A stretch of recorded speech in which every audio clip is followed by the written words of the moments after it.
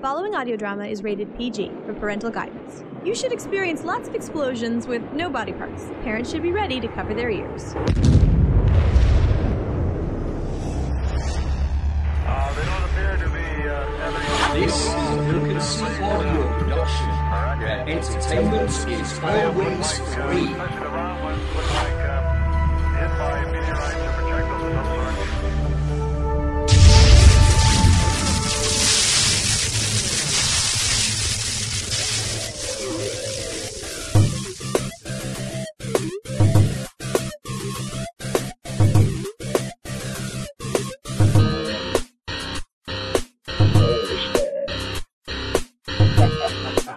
And now, it's time for the Broken Sea audio production, OTR Swag Cast.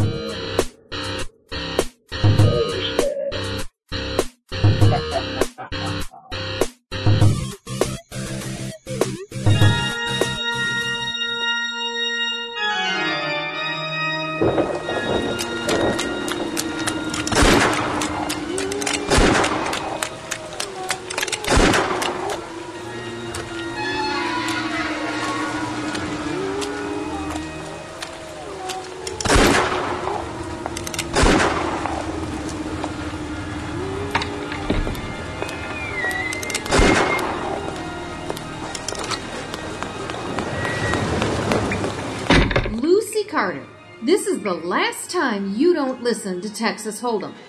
He warned you that a haunted castle was no place to wear your finery, but now here you are fighting off Acromantula in an evening gown and high heels. Suit of armor? Good thing traveling all these years with Jake Sampson has taught me to make use of what's around me.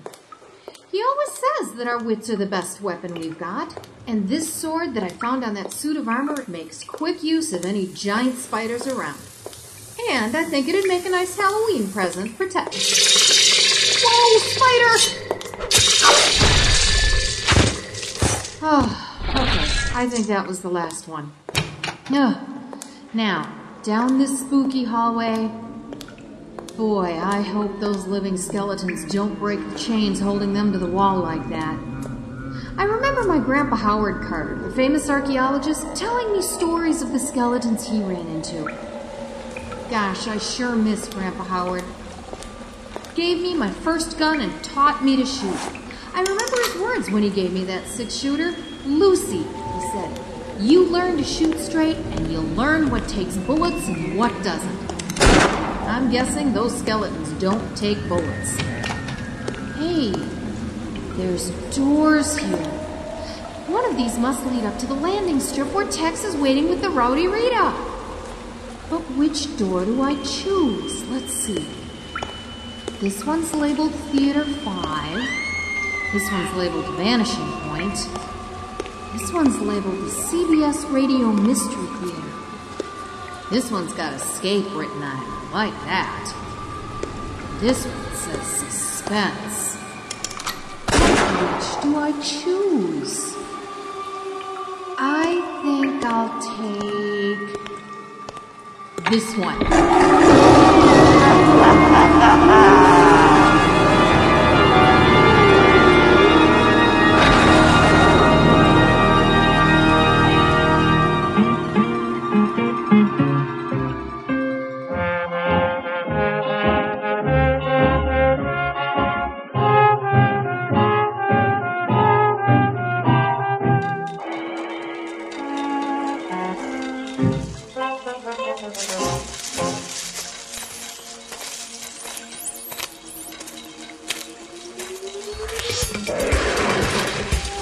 This is Jake Sampson, Monster Hunter. I don't always listen to old-time radio or podcast audio dramas.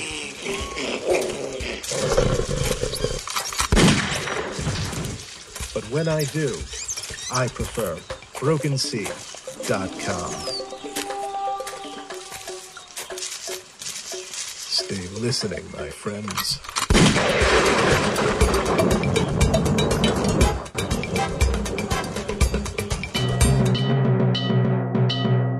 Of the everyday routine? Ever dream of a life of romantic adventure? Want to get away from it all? We offer you Escape! Escape, designed to free you from the four walls of today for a half hour of high adventure. Tonight, we escape to a lonely lighthouse off the steaming jungle coast of French Guiana, and a nightmare world of terror and violence, as we bring you again, in response to hundreds of requests, Three Skeleton Key, starring Vincent Price.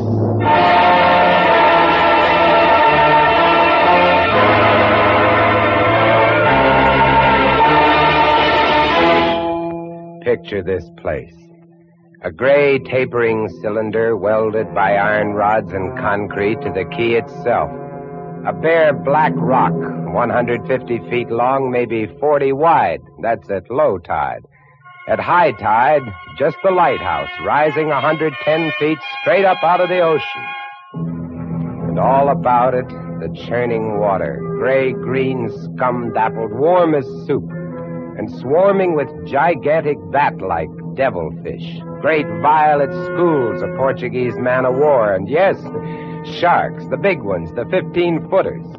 And as if this weren't enough, there was a hot, dank, rotten-smelling wind that came at us day and night off the jungle swamps of the mainland. A wind that smelled like death. A wind that had smelled the slow and frightful death that came one night to this bare black rock. Set in the base of the light was a watertight bronze door, and in you went, and up. Yes, up and round, past the tanks of oil and the coils of rope, casks of wicks, racks of lanterns, sacks of spuds and cartons and cans, and up, round and round. Over the light storeroom was the food storeroom, and over the food storeroom was the bunk room where the three of us slept. And over the bunk room was the living and cooking room, and over the living and cooking room was the light. She was a beauty, big steel and bronze baby with the sun gleaming through the glass walls all about, bouncing blinding little beams off the big shining reflectors, glittering and refracting through her lenses, the whole gigantic bulk of her balanced like a ballerina on the glistening steel axle of her rotary mechanism.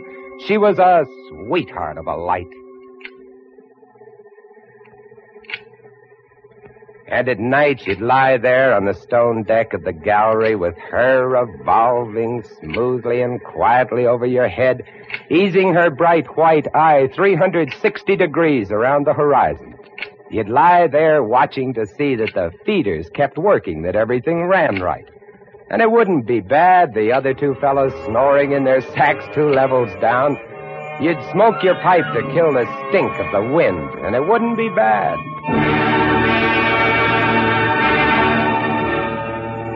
About those other two, Louis and Auguste.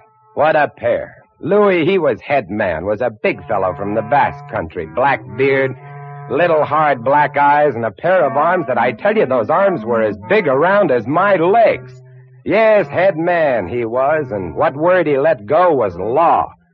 A silent fellow, and although I spent my first 2 weeks trying to strike up a real conversation, the most I could ever get out of him was... Jean, I took up this profession because I don't like people. They want to talk too much. It's quiet work, light tending. Let's keep it that way. You're getting to be as bad as Auguste. I thought maybe for once they'd send me somebody who That could keep was his Louis. mouth shut. When he accused me of becoming like Auguste, I quieted down, because Auguste was the talkingest man I'd ever met.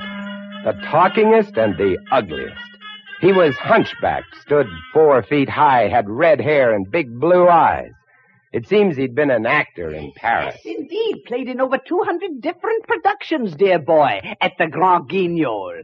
Oh, but it was monstrous horrible, the way we used to scare the audiences. I was hated. Yes, they used to throw things and hiss and bare their teeth at me. Finally, it got too bad. I couldn't stand it any longer. I gave up the theater. My nerves, you understand. Yes, gave it up completely. I really did. Couldn't stand it any longer. all started one morning at 2:30. I was on watch, lying on the cool stone deck, pulling on my pipe, staring out at the blackness, the phosphorescent combers, and the big yellow stars, when out of the corner of my eye, I noticed something show up for a second. Something the light had touched, far off. I waited for her to come around again, and when she did, there it was. A three-master, a big one, about a half-mile off, and coming down out of the north-northwest, coming straight for us. You must understand, our light was where it was for a very good reason. Dangerous submerged reefs surrounded us, and ships kept clear. But this one, this sailing vessel, was coming straight on. I went over to the gallery door and yelled, "Louis! Louis!" Couldn't understand it. I waited for the light to come around again. What is it? Ship headed for the reef! Hurry right up! I had the glasses out now. I couldn't read her name, but I could see her quite plainly. All sails set, the foam creaming away under her bow, her beautiful lines. A Dutch ship, I guessed her. But why didn't she turn? Every time it passed, our light hit her with the glare of day. Ship? Where? Northwest. The light will touch her in a moment. Can't they see? Look at her. She just keeps coming on. Yeah, the squareheads. What is it? What is it? Watch northwest. I know what it is. Huh? What? The Dutchman, the Flying Dutchman. We did a play about her once. Oh, what a performance. You ghastly galleon, hag-ridden, curse-driven, must on. Shut up, will you? She's luffing. Yes. Sloppy way to come about. She's derelict, that's it. Derelict? Abandoned. The crew left her for some reason or other. But instead of sinking, she's gone on, running before every wind. She'll not run long. Not with these reefs to break her up. A beautiful ship. Now, why would men leave a beautiful ship like that? She didn't ram us, although we all expected it. But as we waited for the crash, she luffed again, caught some odd gust, and went about. We watched her the rest of those black hours, heeling and rocking, pushed and pulled by every stray wind, every freak current. Watched her until the dawn came, till the sea turned from black to a pearly gray. And on she came again, heading for us. We all had our glasses trained on her now. August, you can kill the light. Right, Chief? She doesn't look so good by daylight. Think she'll ground this time? What? I say, do you think she'll ground this time? Huh? This is impossible. Absolutely impossible. What? Here, take my glasses. They're better than yours. All right. And what is it you're... I had to focus, and then my breath froze in my throat. The decks were swarming with a dark brown carpet that looked like a gigantic fungus, but undulating. And on the masts and yards, the guys and all were hundreds, no thousands, I don't know, an endless number of enormous rats. See them? Yes, I see them. Now we know why she's derelict. Yes, now we know. What are you two doing? Here, give me a look. Yes, give him the glasses. Take a good look, chatterbox. Give you something to talk about. She's still heading for us. Yes. She's going to turn. She better turn soon. Suppose she doesn't. You mean suppose she piles up on the quay? It's low tide. Yes. Yes, it is. Where's all the conversation, August, huh? Here, want the glasses again? Want another look? No. She's still coming on. Go away! Go away! Turn! Will you turn, I say? I pray you! Turn! She's climbing up. The rats. Look, on the water. Like a carpet. They're swimming. Sure, they're swimming. Those are ship's rats. But they're swimming for the rocks. The door below. It's open. Come on. Down we went, racing down the stone stairs, taking them 3 and 4 at a time. Scared? You bet we were scared. August, you get the windows. Maybe they can climb. We don't know. Right, Chief. But hurry!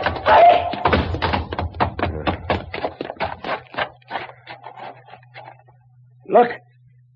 See them? No. Oh, yes, I do. Up at the other end of the rock. Look at them. Millions. They smell us. Here they come. Close the door. Can't. Here.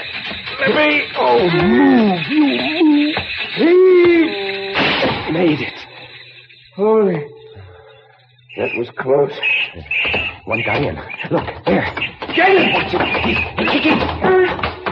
He was as big as a tomcat, bigger.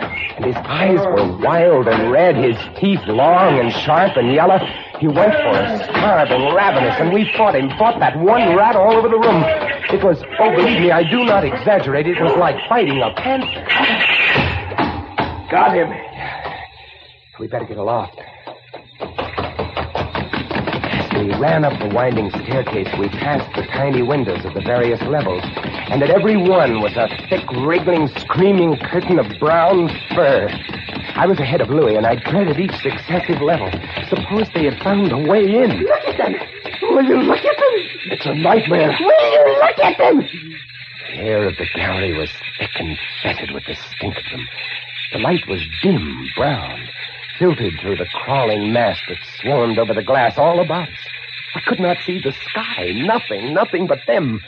Their red eyes, their claws, their wriggling, hairy snouts, and their teeth. The rats. They screamed and howled and threw themselves against the glass. They were starving. And we three, we stood very quietly. Oh, very quietly in the center of the classroom under our beautiful light. And we waited. What can we do? What can we do? Take it easy, old man. Take it easy. I just can't. It won't do any good to stand here and shake. That's right. Anybody want a cigarette? Yes, I'll have one, thank you.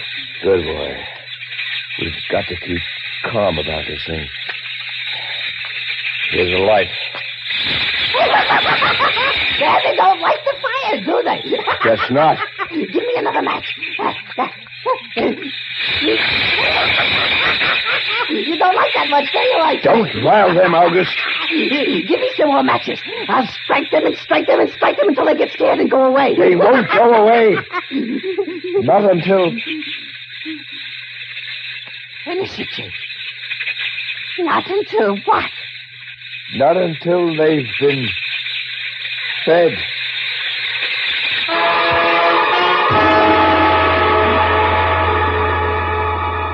You can take just so much horror, and then you get used to it.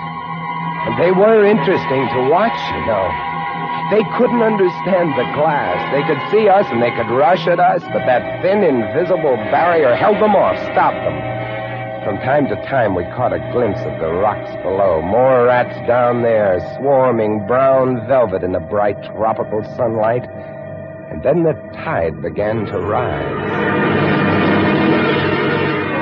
If only it had drowned some of them. Ship's rats don't drown. No, sir, you cannot drown one of them. They're all climbing up the tower. This bunch around us is getting thicker. Say, what's the time? 6:15. You've got first watch, John. Right. Wake me at 10. I will. Come along, August. It was getting dark. One side of the room was lit a soft, filtered red. Sunset through the racks. Oh, very pretty. I set the wicks, checked my fuel, and then lit the lamp. It caught them. Lit them in their gigantic wriggling web of pale, hairless bellies, twitching red tails, bright eyes. Then I started the rotary motor.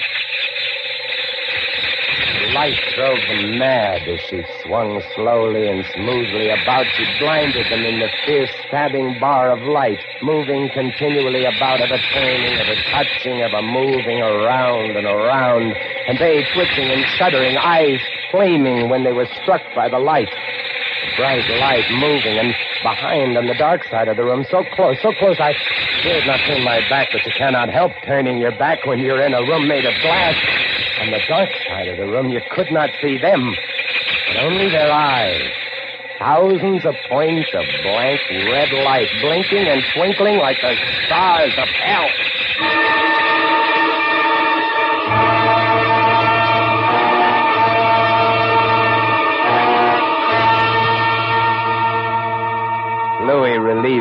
10, but I didn't get much sleep that night, and when I came up into the gallery early next morning, there stood August, his back to me. He was bowing to the rats, waving his arms and making a speech. I am going to play once again that magnificent role which made me the toast of the Paris Theatre. Prelate, the evil genius of the medieval underworld. I am he who did guide the dark soul of the Marechal into the nether parts. Do not be frightened, little children. I will not hurt you. I stood staring at him, horror-struck, but he didn't notice me. The man had gone mad. He kept turning, telling his stories to all the rats, leaving no one out. August! August! Ah, another one. A latecomer. Take a seat on the aisle, dear patron. August, move over there. Stop it. Let the gentleman be But seated. he didn't stop. Come. He went on, bowing and scraping to the rats, his big blue eyes rolling and winking, his wild red hair waving about him. I grabbed him by the arm and slapped his face. He looked at me like a child. And then his face screwed up. He looked as though he were about to cry. Go below, go on. Oh, very well, then. Later, my dear audience, later. Matinee today. Sure, he was crazy. But I guess we all were. A few hours later, he came back up and caught Louis and me teasing the rats. Yes, sounds horrible. It was fun. We could get right up against the glass and make faces at them. It drove them crazy. They would scratch away trying to get at our eyes. Louis was even cuter about it. He'd pull a piece of bread out of his pocket and press it against the glass. The rats would scramble into a solid ball, biting each other, clustering like grapes. From time to time, a whole knot of them would slip and fall 110 feet to the surf below. Look at the sharks! They're eating them. The sharks are our friends. Here, I'll get another bunch together. Here, my beauties. That's it. Tyler, kill each other. There they go! Auguste joined in, too. Oh, very ingenious Auguste. He learned that if he spread-eagled himself against the glass, they'd bunch and bundle against his figure. Then he'd leap back. Look! My portrait in rats.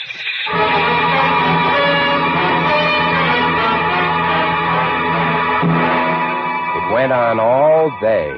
And then I was lying in bed. It was about midnight. I was very tired, and I was just beginning to fall off to sleep when I became conscious of a new sound. Couldn't figure it at first. I got up, lit the lamp, and went to the window. Even as I looked at it, I saw one of the panes begin to sag in. They had eaten the wood away. Louis, come quick! What is it? They found a way in. I held the glass with my hand. Now they were all going crazy, and assured of the success of this maneuver, were all nibbling away at the wood. Louis ran below and then returned with a large sheet of tin. We spread it against the window and hammered it into place. Even as we did so, we felt the heavy body thudding against the other side as the window gave way. That ought to hold. If it doesn't, we're done for. Rats can't eat tin. No, they can't. What was that? I don't know. It came from below. The storeroom window. They're in. They're swarming up the stairs. Drop the trap. Right. Two of them got in. Let's go after them. We didn't have to go after them. They came at us. I leaped to one side and grabbed the marlin spike, swung, and smashed one in midair. No! I whirled to see Louis with the other. It had ripped his hand open, and the blood was pouring all over the place. He held his hand aloft and kicked at the snarling rat. I stepped and swung and got him. My hand! He got my hand! That's both of them, Louis. I'll get you something to tie that up. Blood! Look at it! My blood! I'm bleeding! Now, don't worry about it, Louis. Here, look. I'll wind this kerchief around it. It'll be okay. Blood! There, now. It's not bad, just the flesh. Then I became conscious of another new sound. They were gnawing their way through the wooden trap door. I watched the wood fascinated. Even as I did, it began to give way, and a bristling, whiskery nose showed through. Louis, we've got to go up. Next level was the living quarters and kitchen. I slammed the trap door there, too. But it, too, was wood. My blood. What are we going to do? I don't know. We'll be through this one in a moment. The gallery. The trap door in the gallery is metal. Good. Come on. We made it. We lay across the trap door exhausted. While below us, the rats took over the entire tower. I could hear them howling and fighting over our food supply, our water, our leather. And all about us, the others screamed and glared in at us, swayed in a tangled mass, hypnotized by the ever-turning light.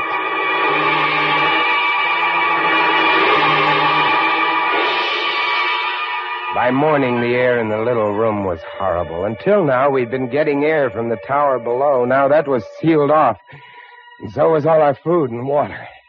We lay exhausted, panting, waiting. The hours crawled on. I was almost dozing from fatigue when I saw a sight that brought me too fast. Would you like to come in, my beauty? Would you? I hold the powers of life and death, and I can let you in, you know. August was standing by the glass, and in one hand he held a wrench. He was tapping the glass gently, not quite hard enough to break it. I eased myself to my feet and slowly, very slowly, tiptoed toward him. All I have to do is tap just a little harder. I found a coil of wire in the toolkit, and I trussed him up, fastened him to a stanchion in the center of the room. Louis was of no help. He lay on his side, looking at his bloody hand, weak and sick as a baby. So there I was, a lunatic and a coward for company, and all about watching our little drama, the rats.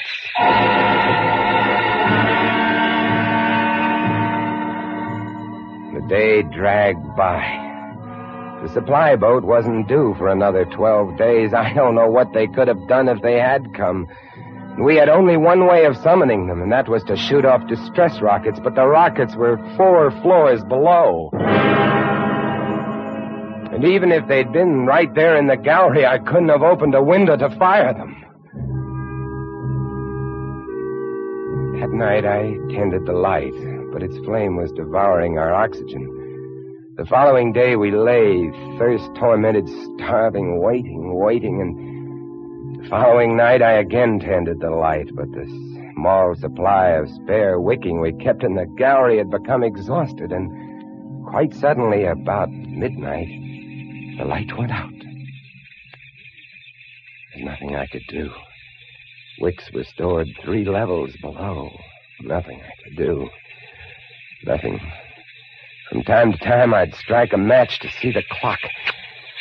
When I did, it lit up the million red eyes about us. All about us. Watching. Waiting. Below, it had grown quiet. They'd cleaned us out, and now they, too, were waiting. All waiting. And then the rats, quite suddenly, were silent. And then I heard it.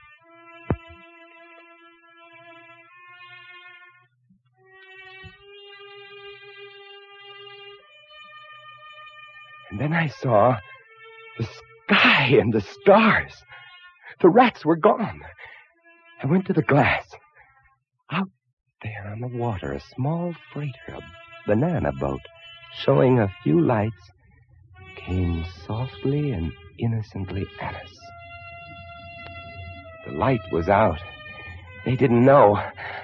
I wanted to open the windows, to call out to them, to warn them somehow, but I was afraid. What if the rats were hiding from me, tricking me? So I waited. She grounded very softly on a reef not 200 yards from the quay. Grounded so gently that the man playing the cornet, was he a passenger or crewman off watch, didn't even stop playing. They tried washing her back off, I could have told them to save their fuel. The tide was rising, would have floated her free. And I waited.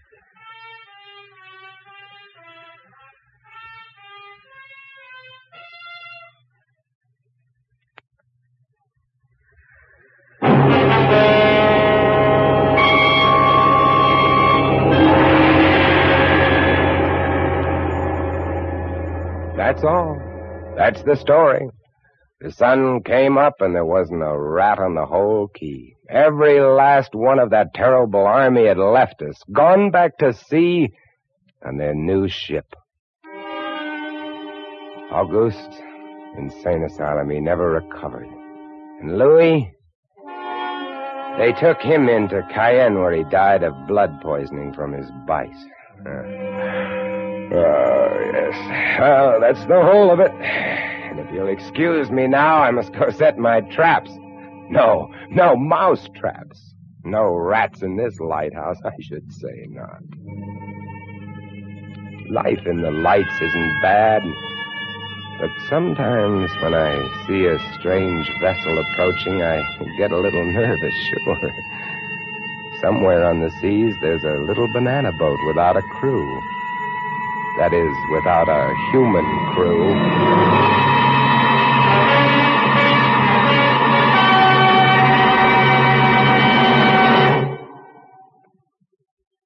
Escape is produced and directed by William N. Robeson.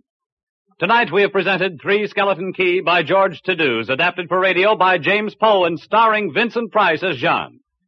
Supporting Mr. Price were Harry Bartell as Auguste and Jeff Corey as Louis. Sound effects on Three Skeleton Key, created by Cliff Thorsness and executed today by Mr. Thorsness, Gus Bays, and Jack Sixsmith, have been awarded the Best of the Year by Radio and Television Life magazine. Harry Essman was at the control panel, and special music was arranged and conducted by Del Castillo.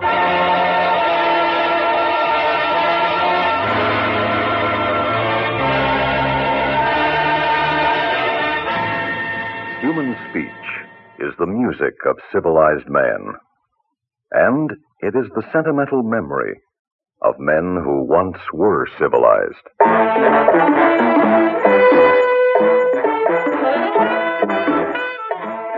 Theater 5 presents The Talkers.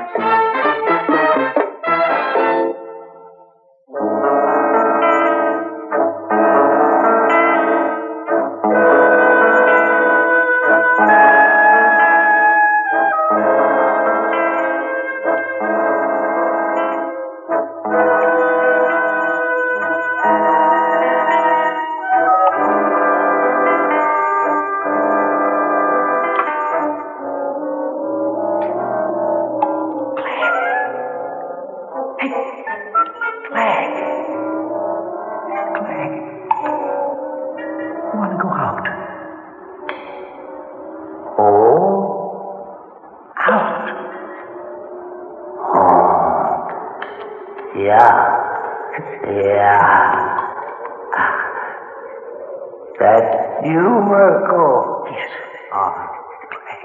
Let's go out. You want to go out? I think it's quiet up there. Clag, if the wind is right, we could talk some more. Oh, that's good. We could talk some more. I like to talk. All right, Clag. Now, will you meet me out there? You go ahead. It'll take me longer. I'll meet you out there. Good. Now, don't forget now. Start right away. Oh. It'll take you longer, but I'll wait. I'll meet you out there. I'll wait for you. Now, Clag, you forgot last time, you know. Who forget? Oh, it'll take me longer. You wait for me. Right. We'll go out and talk some more, huh? Go out, Clag. We'll talk. You and me.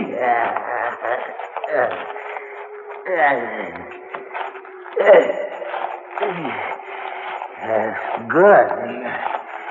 I'd like to talk. I won't forget. I'll be waiting, Flag. If you don't come, I won't have anybody to talk to. I'll talk to Merkel. If I don't forget, we're going out. Don't forget.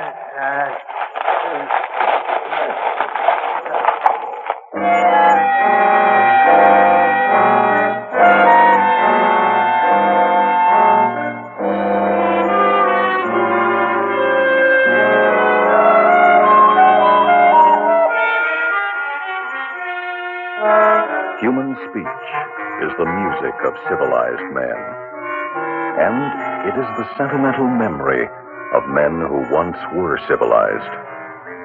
Men in their various prisons yearn to talk to one another.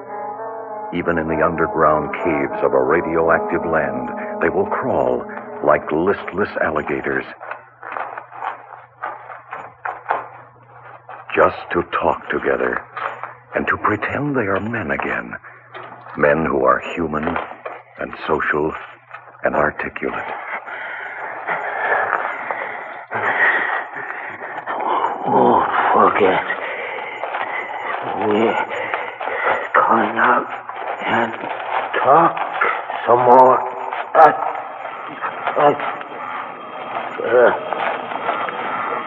Look, Flag. There are some new ones. Look, you see that cloud up there? Way above the mine shaft across from us. I see. I see. Look, they're different from the old ones. They're like big crickets, don't you think? These are bigger. They're more like flying grasshoppers. Flag, I saw them last time I looked out. Just listen. Hear that? They're noisier, too. Lots of them. Boy, there's lots of them. Flag, I think it's a good sign. I really do. There's nothing growing, of course, not even a weed, but even so, they must be living on something. Must be. That stands to reason, all right. Got to live on something. Getting bigger, too. I used to think they lived on one another. Like the fish in the sea, you know. The big fish eats the little fish, and the bigger fish eats the big fish. Right. What do the little fish eat? Huh? Little fish? Well, there's an answer for that. But I forgot it. Clag, look at them now. Look.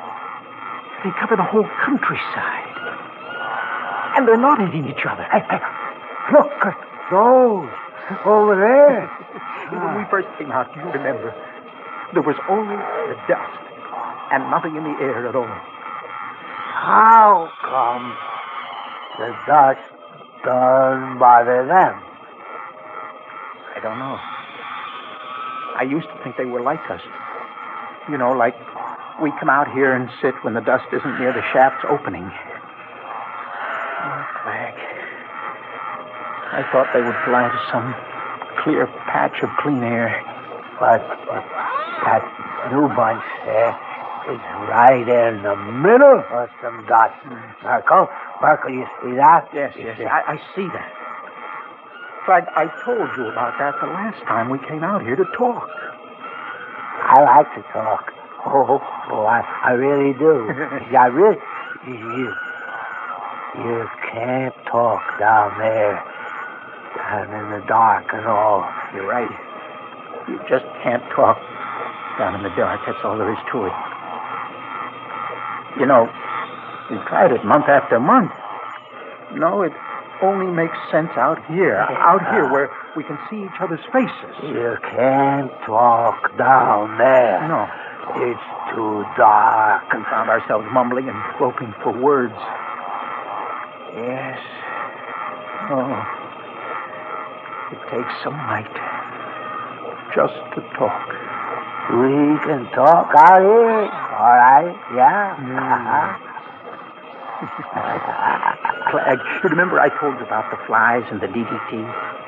How they made this new poisonous chemical years ago just to kill off the flies, and how the flies developed their own immunity to it, and instead of being killed, they got bigger and fatter from it? I remember you telling me about the flies and DDT.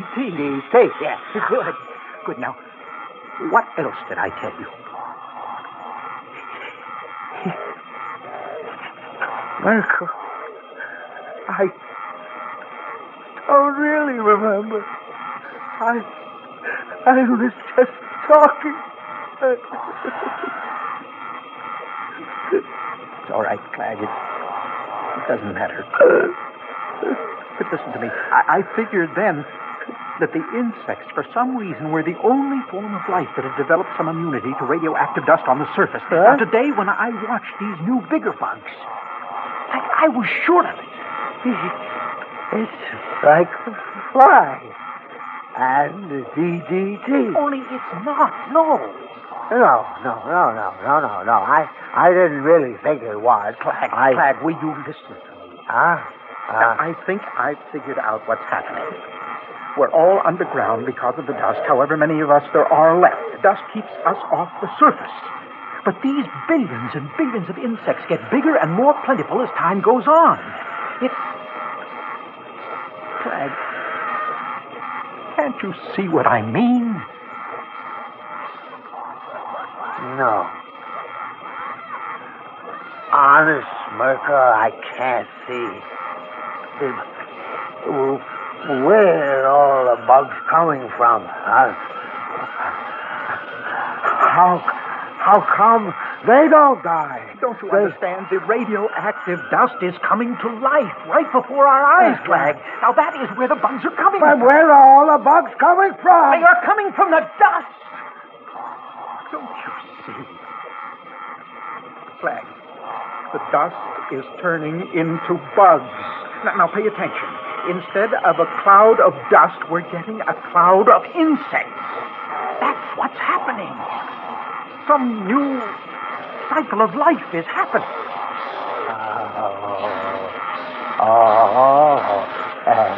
No wonder they're so good. No, stop that, Clegg, stop that. Look, I don't mind your catching them, but I've told you before, wait until you get down below. Now you wait, or I won't talk to you anymore. I mean it, I won't talk to you. All right. I'll wait. I sure have to talk. I really do. I do. Oh, Michael, please.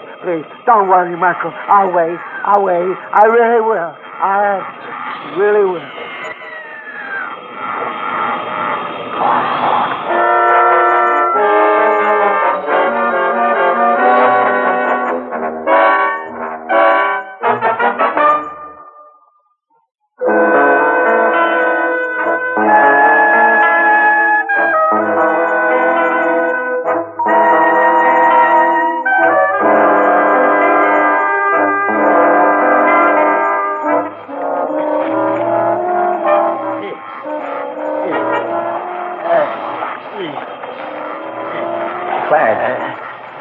I thought you forgot again. No, I wouldn't miss the chance. I like to talk. I only forget what I forget. No, Clegg, no. Now save it. Keep it until later. Now, you promised me you would. They're getting bigger and bigger. I know. Look how much bigger the clouds are. There's less dust, too. It's happening, isn't it? What's happening? Well, what you said about the dust starting new life and turning into bugs. Yes, I really think so. No way of proving it, but it certainly looks that way. But I'm sorry, Merkel. I won't do it again. Glad I don't mind anymore. Just as long as I'm not watching. Now, if you want to talk with me, you'd better wait, like you promised. I love to talk. Let's talk about the old days. The old days. Oh, yes, it was funny in the old days. I don't even know how long ago it was.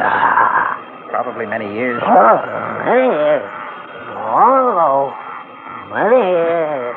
Here we sit on the edge of a hole in the ground, worse than animals, really. You know, in the old days, I changed my clothes 2 and 3 times a day. I changed everything. Underwear, shirts, socks, everything. Oh. Now all I've got are my sores. Now yours seem to be healing, Clag. Are you having less trouble? No, trouble. Talking old days. Old days. Old days. I'd have a martini or 2 at the bar before lunch. Can you believe it? There were 20 barmen in town who knew exactly how I like my martini. Very dry, wisp of a twist once around the rim, and a certain kind of anchovy oil. Yes, I didn't even have to order. Just smile and nod as I went on with the conversation.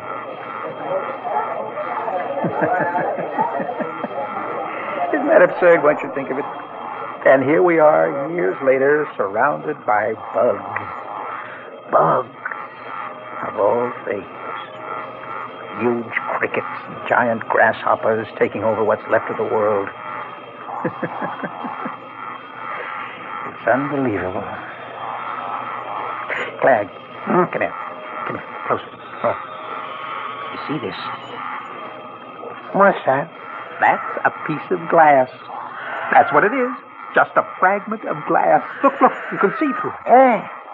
I don't think it's window glass. That's glass. That's what it is. That's glass. That's glass. I think it's from a tumbler or a cocktail glass. You see how thin it is? Now, it's just a tiny fragment of glass. But it reminds me of the old world where men looked through windows and drank from delicate, transparent containers. That's glass. That's glass, all right. Clag, we decided once that we knew where this place was, didn't we? Didn't we figure out that this was West Virginia? Now, I think we guessed this was West Virginia. Now, didn't we find some bills of lading or something marked West Virginia, didn't we? West Virginia. West Virginia, Charleston, or Boston, or wherever you could drink with the help of a little glass. Yes, indeed. My martinis came surrounded by glass like this. And all that's left is a sliver of glass not really adequate to cut your throat with. Martinis and starched shirts, and lie and laugh and try to swindle each other. Ah, yes, the old days were funny, all right. We were so busy changing suits and ordering martinis and trying to pull off a sophisticated swindle that we didn't even hear the bomb go off. West Virginia.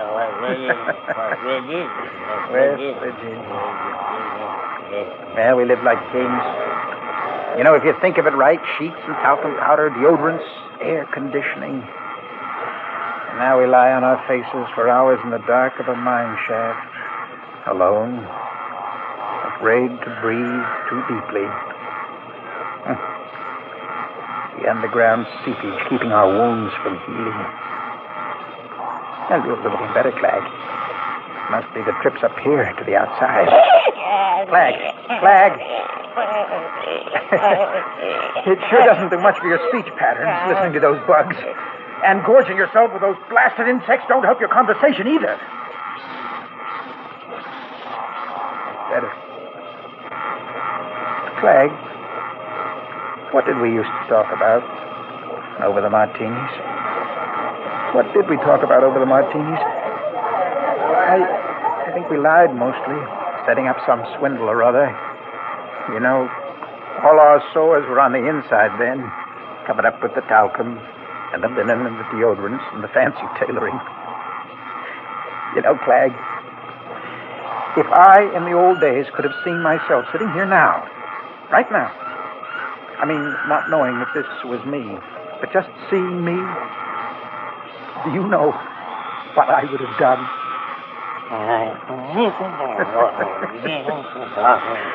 I would have screamed. That's the fact. I never could have visualized a living being in this condition. Just look at me, matted hair, scabrous flesh, foul smelling. Flag, you should see yourself in this light. You don't look like a man any longer. Really, Clag. Your arms are leathery, skinny. They look more like sticks. And I swear they even bend the wrong way. Clag, your head, your eyes. I told you not to take so many. Clag, talk to me. Talk, man, talk. Clag! Please try to say one human word. You're gone, Clag. You won't talk to me anymore. You've lost the power of human speech, just as I've forgotten how to scream. I'm trying to scream, but I can't scream any more than Clag can talk. Oh, Lord, please hear me screaming. I'm really screaming. Lord.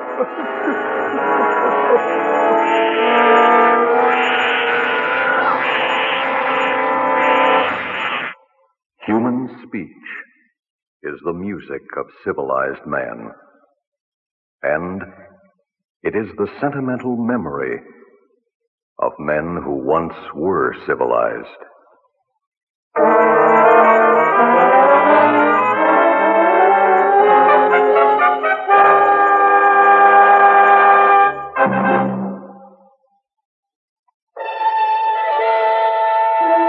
Theater 5 has presented The Talkers, written by Burr McCloskey and directed by Ted Bell.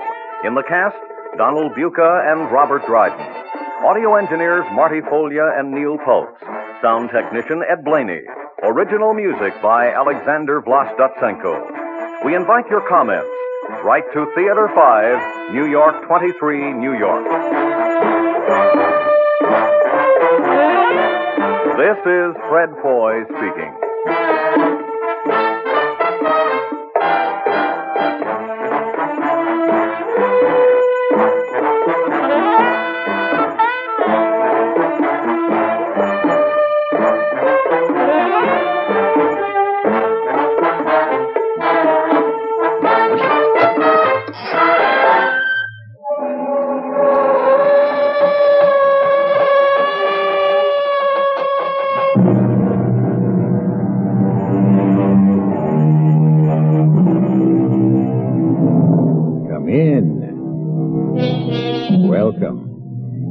I'm E.G. Marshall. It's been said that you can always recognize a werewolf simply by shaking hands. If the handshaker has hair on the inside of his palms, QED, a werewolf. Of course, this is an old wives' tale. As for me, I'm perfectly willing to accept the fact that the whole idea of werewolves was absurdly exaggerated by the superstitious during the Middle Ages. However, I would like some explanation of the concept everyone recognizes today, of the subconscious, something inside a person which can take over and utterly control a person's mind and actions, particularly under great stress. No! Get it off me! Get it away! I see the damn thing! It's a wolf! I'll kill it! Don't shoot, man! Don't shoot! Or be prepared to spend the rest of your life on your knees praying for the Lord's forgiveness.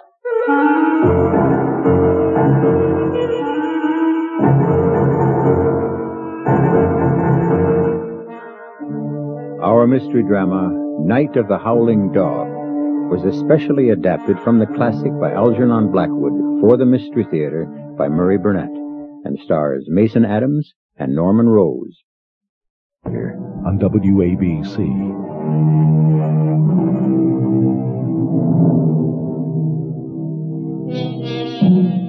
The pages of fiction are filled with surrogates passionately pleading the causes of other lovers to beautiful ladies.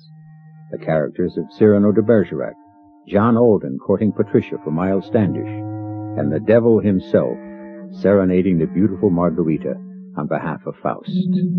These are only a few examples that come immediately to mind.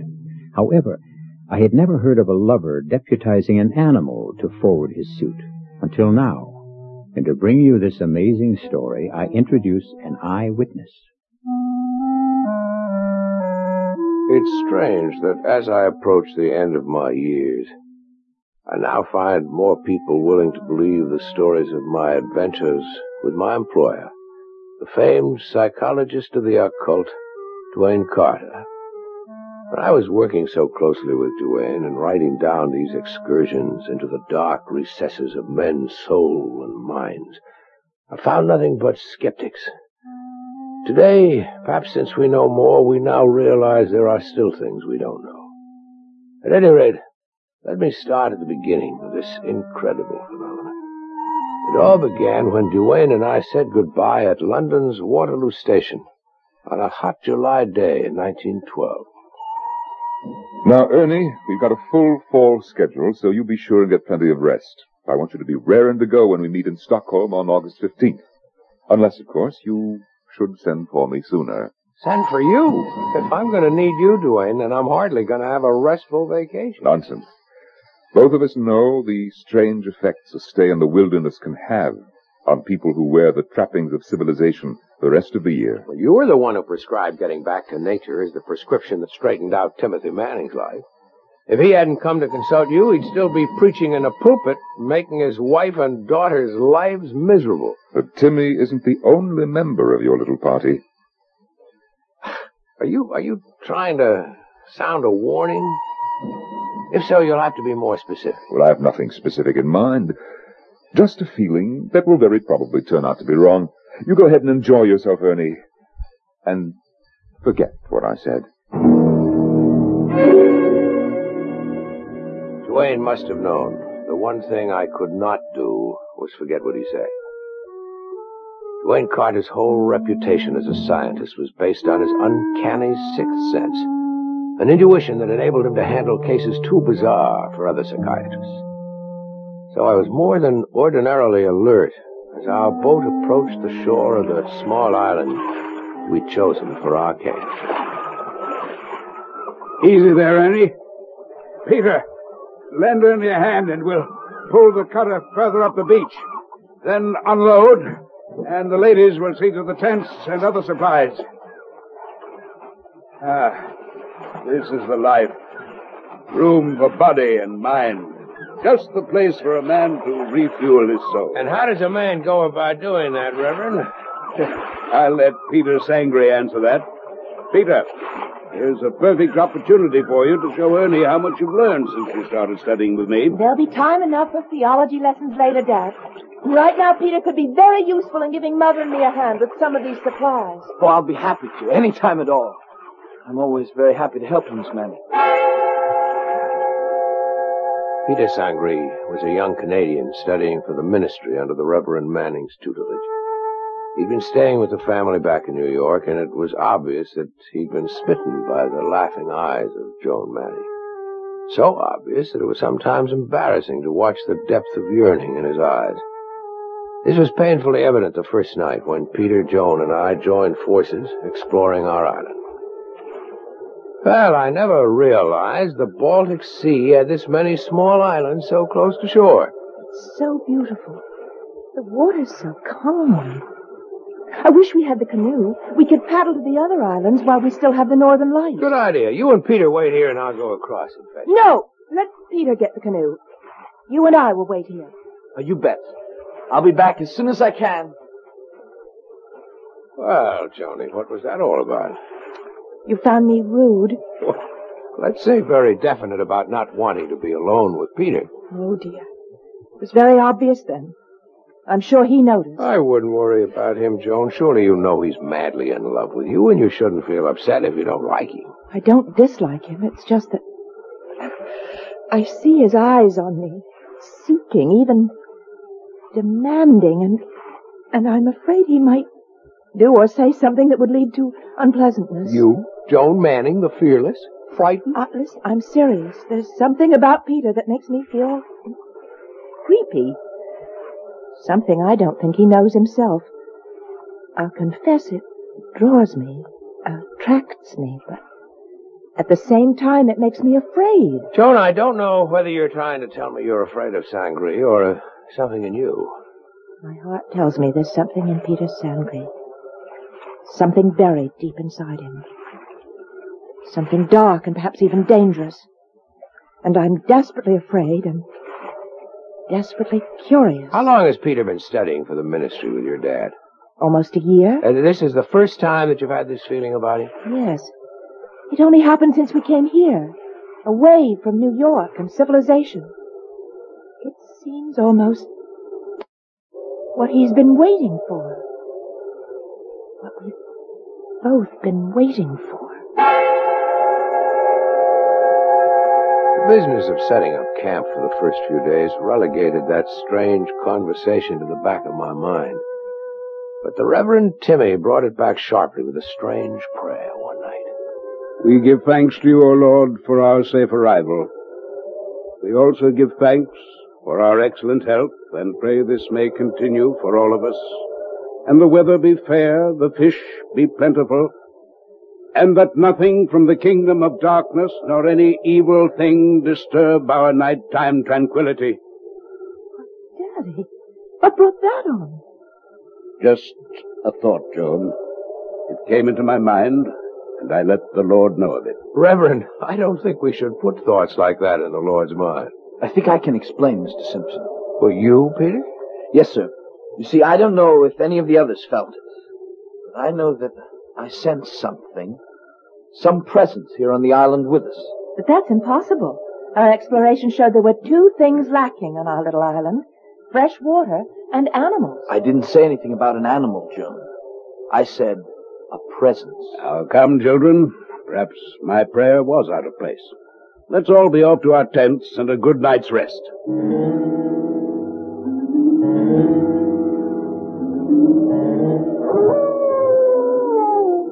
Who's that?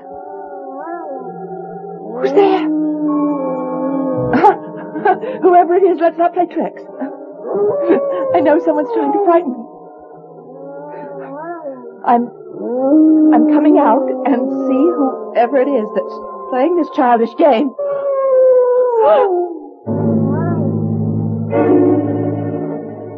Joan, I'm really sorry about that prayer last night. It obviously upset you and made you dream about some animal or other growling around your tent. I tell you, I distinctly heard the howling of a dog. Didn't anyone else hear it? Well, of course not. No one else heard it because you dreamed it. Because of the lack of water, there's not an animal of any size on the whole island.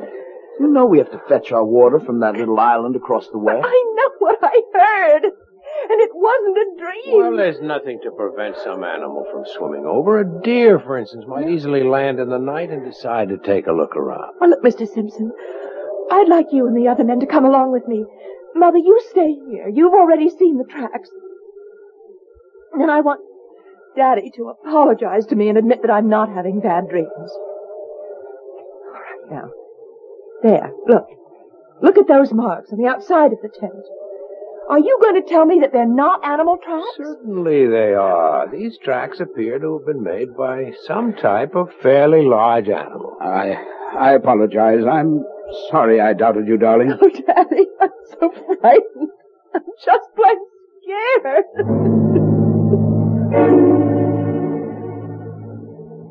Mr. Simpson, look here. Look at these marks.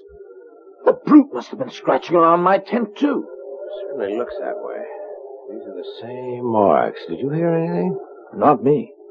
Since I've come here, I sleep like a log. Reverend, would you come over here to Peter's tent for a minute?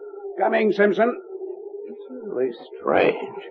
Wonder if Mrs. Manning heard anything. After all, her tent is right next to Jones. Timmy, what do you make of those tracks? Looks like an animal, right enough. Tell you what I'd appreciate, Simpson, if you don't mind. Well, I'm here to help. Why don't you take Joan out for the day?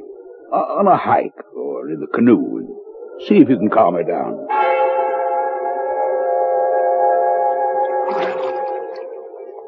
I thank you for taking me on this canoe trip today. But I know Dad suggested it. That's right. But I thank you anyway. It's kind of you. Have you noticed any change in our friend Peter Sangre? You mean his attitude towards me? Good Lord, no. If anything, his devotion has become even more obvious. What do you mean? Changed? Well, he seems much more self-reliant. Almost as if I don't know how to put it, but almost as if this is where he belongs. So you sense something strange about him, too? No, not strange. It's just that he seems to fit in better here than when I first met him. He's more confident. He's surer of himself. Yes, I felt that. And the more confident he gets, the more frightened I get. For the next few days and nights, there was no excitement, and our camp life seemed to have settled into a routine. Until one night, the quiet was shattered by screams coming from Joan Nunn's tent. Johnny! Hang on, Johnny, we're coming! Joan! Are you all right? Something touched me. I felt it through the tent. What's she saying, Ernest? Daddy. There was the same growling and scratching as before. And there was a great tearing blow, and the tent was ripped open right next to my face. Oh, your tent? There's no doubt about that, Reverend. You can see the gap where the thing or whatever it is ripped right through. The dog again. We must do something. The first thing to do is to get over to the stockade and get a fire going. What's going on? I brought my rifle. If it's that animal again, let me have it. Come on, Peter, help me start a fire. What in the world do you think it is, Mr. Simpson? It surely can't be a dog. It can't be very far away. We'll organize a hunt at once, this very minute. Now, slow down, Reverend. Action, Ernie. Any action to stop panic.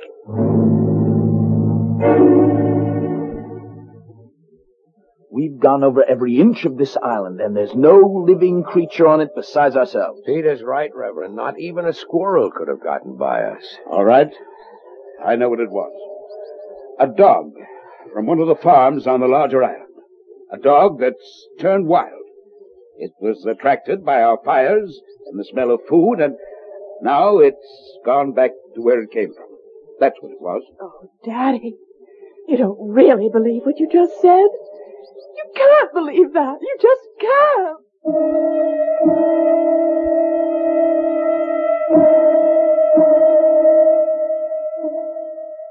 Occultists insist that events have souls. Souls given to them by the emotion and thoughts of those concerned with them. This in itself is a terrifying concept, because I can think of the souls of some events that must have shriveled with terror and agony that's indescribable.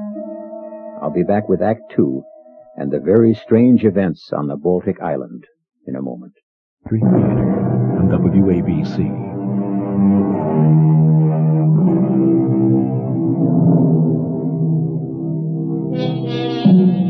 The virtues of life and vacations in the untrammeled wilderness have long been extolled in song and story. We've all longed for the starry nights with the wind sighing softly through the friendly branches of the protecting trees.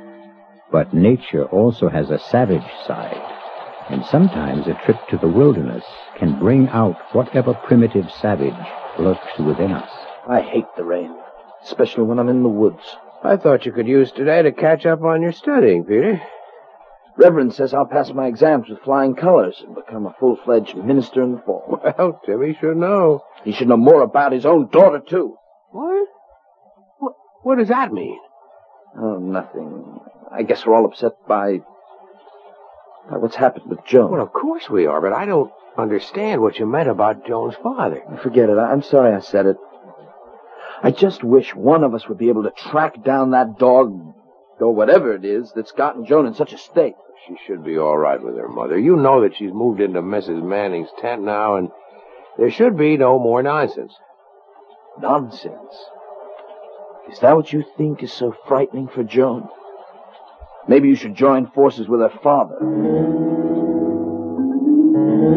I had no trouble going to sleep after my rather strange conversation with young Sangre, but suddenly I found myself wide awake. I jumped from dead sleep to absolute wakefulness in a single instant. The rain had stopped. I went outside and sniffed the delicious clean air. A pallid half-moon just sinking into the sea threw a spectral light between the trees. And then, just 20 feet away across the paths, I saw a head thrust round the edge of Peter Sangre's tent. The head of an animal. An animal that had the appearance of no animal I'd ever seen before.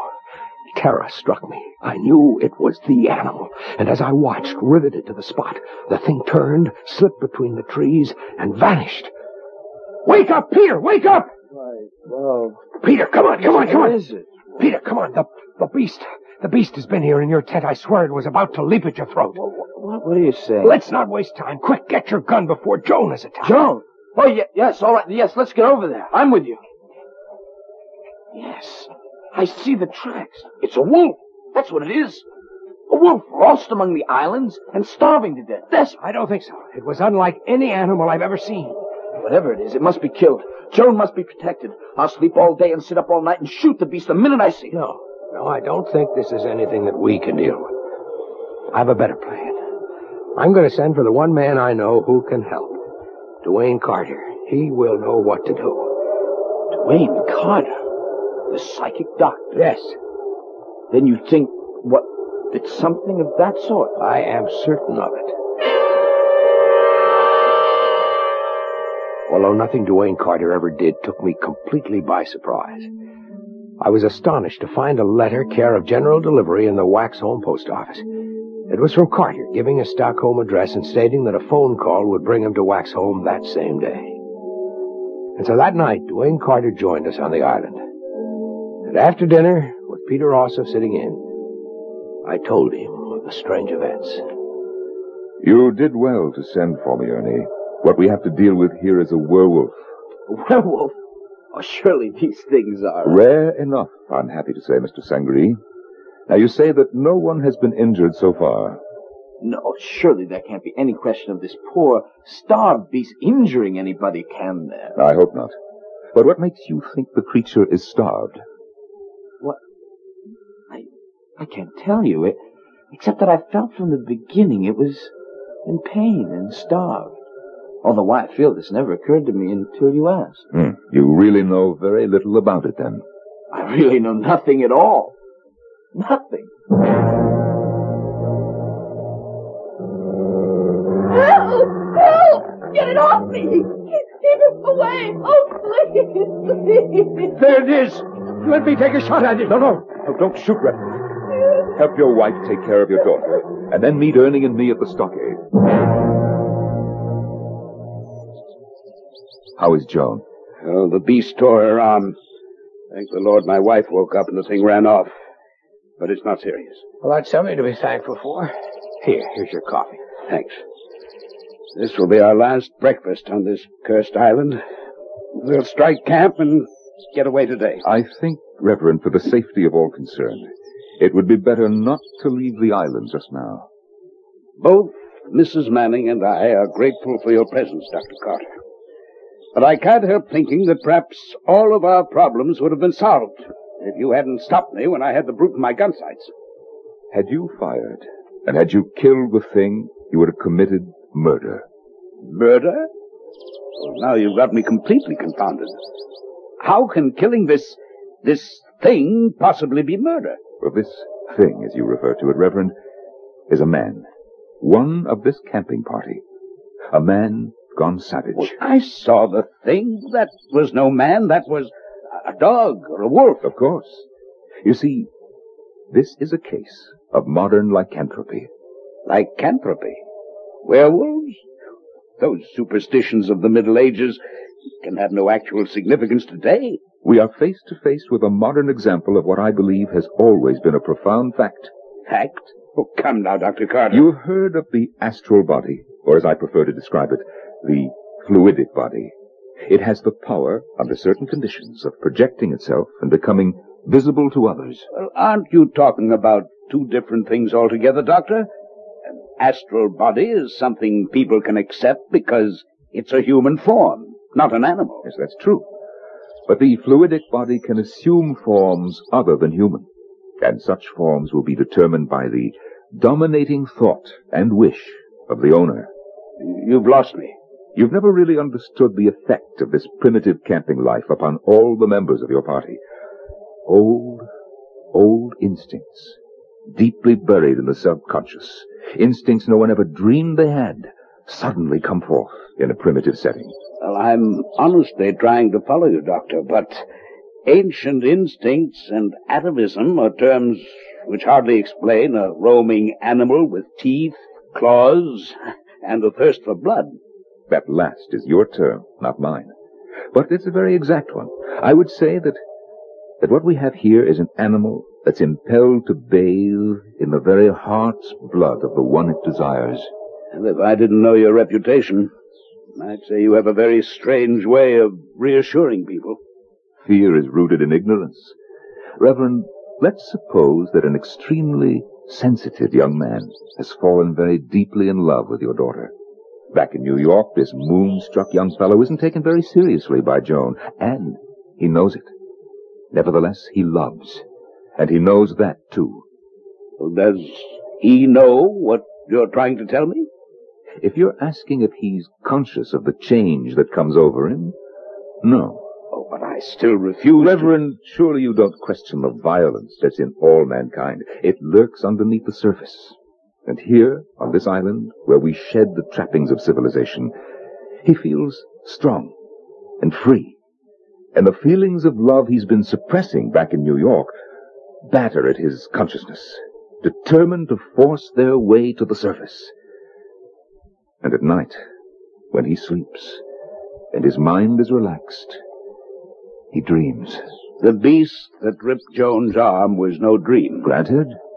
But this wild force within him becomes fierce and savage when he sleeps, and his frustration turns into half devotion, half beast. And that is the form that his astral body might well assume. Well, if I grant these wild assumptions, why should I feel easier in my mind? But if you realize that this transformation isn't deliberate, then you can also understand that, well, that it is not necessarily evil. You say that to me after seeing Joan's arm? I tell you that this werewolf is no more than the passionate and fierce instincts of a man, frustrated by day, looking by night for his mate.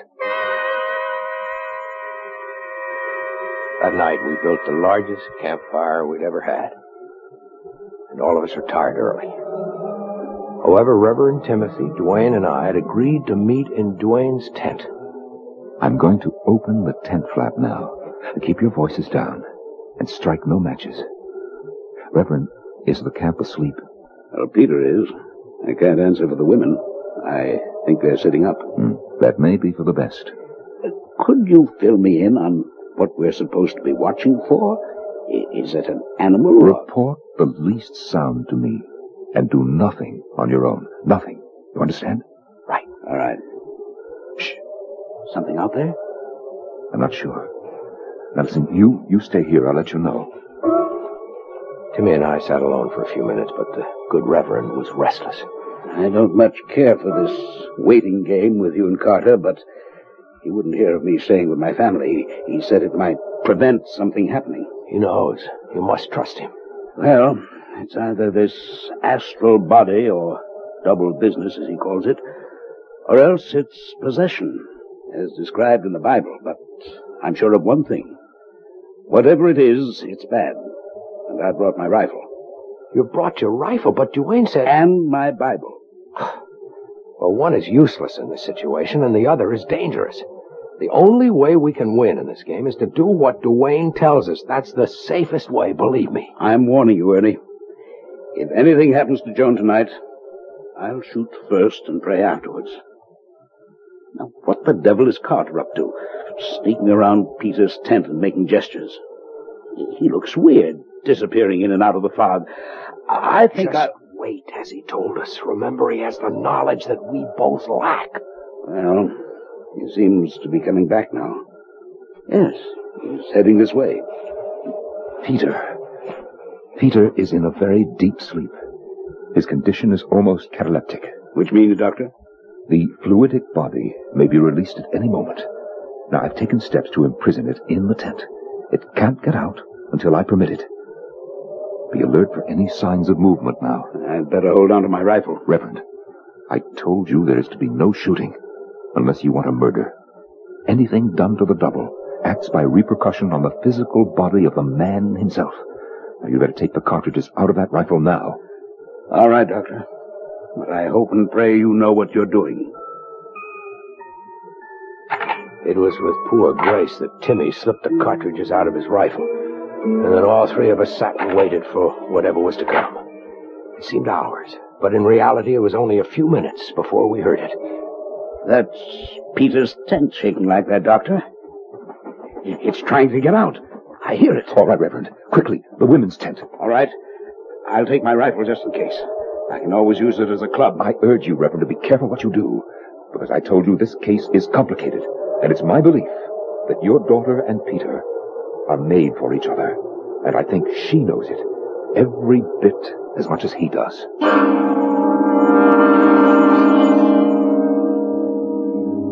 Men in love have been known to do foolish things. An English monarch gave up a throne for love. And we've heard of men who turned themselves inside out just to please their beloved. But for me, at any rate, this is the first time I've heard of a lover turning himself into a werewolf. I'll be back with Act 3 in just a moment. Theater returns on WABC.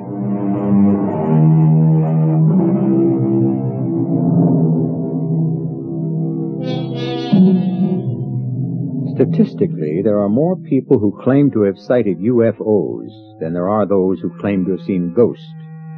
But the lowest of all in number are those who claim to have experienced the numbing terror of having come face to face with a werewolf. Come along with me now as we share that experience with one of the few who have seen and dealt with that dread creature. From where Duane and I stood, it was less than 20 feet to Peter Sangre's tent. And although the wind had freshened considerably, it wasn't the wind that was making the canvas of his tent swell and shake. That shaking was caused by something inside the tent trying to get out. The hair on the nape of my neck rose. As we approached the tent, Duane held up his hand. Ernie, I want you to see it before I release it, so that if anything untoward should happen, you may be able to deal with it without me. But, Duane, you reassured the Reverend. You said that if he... Ernie, you know that we're dealing with tremendous forces that are still only partially understood. What do you want me to do? Well, as we approach the tent, I want you to kneel down and tell me what you see when I hold the flap back. All right. There's something in there, all right. But you must be able to see it and describe it before I'll chance releasing it. As my eyes became accustomed to the dim interior of the tent, I could make out Sangre's form lying under the blankets, while over him and around him flew a dark mass. All I could make out was a pointed muzzle and sharp ears plainly visible against the sides of the tent, and I also caught an occasional gleam of fiery eyes and white fangs. There's nothing to fear. I told you that before. How are you holding that thing there? There are some things I don't think you should know, Ernie. But I'll only tell you that it has to do with electrical impulses from the mind. You see, we all emanate a certain amount of electricity. And, well, just think of it as brain waves. Now step back a little now, because I'm going to release it. What'll it do? Hopefully it will listen to me, and I will be able to guide it. And if it doesn't? We'll cross that bridge if and when we come to it. Now step back. Keep your eyes fixed on the tent flap. Ernie, watch closely. And then I saw it.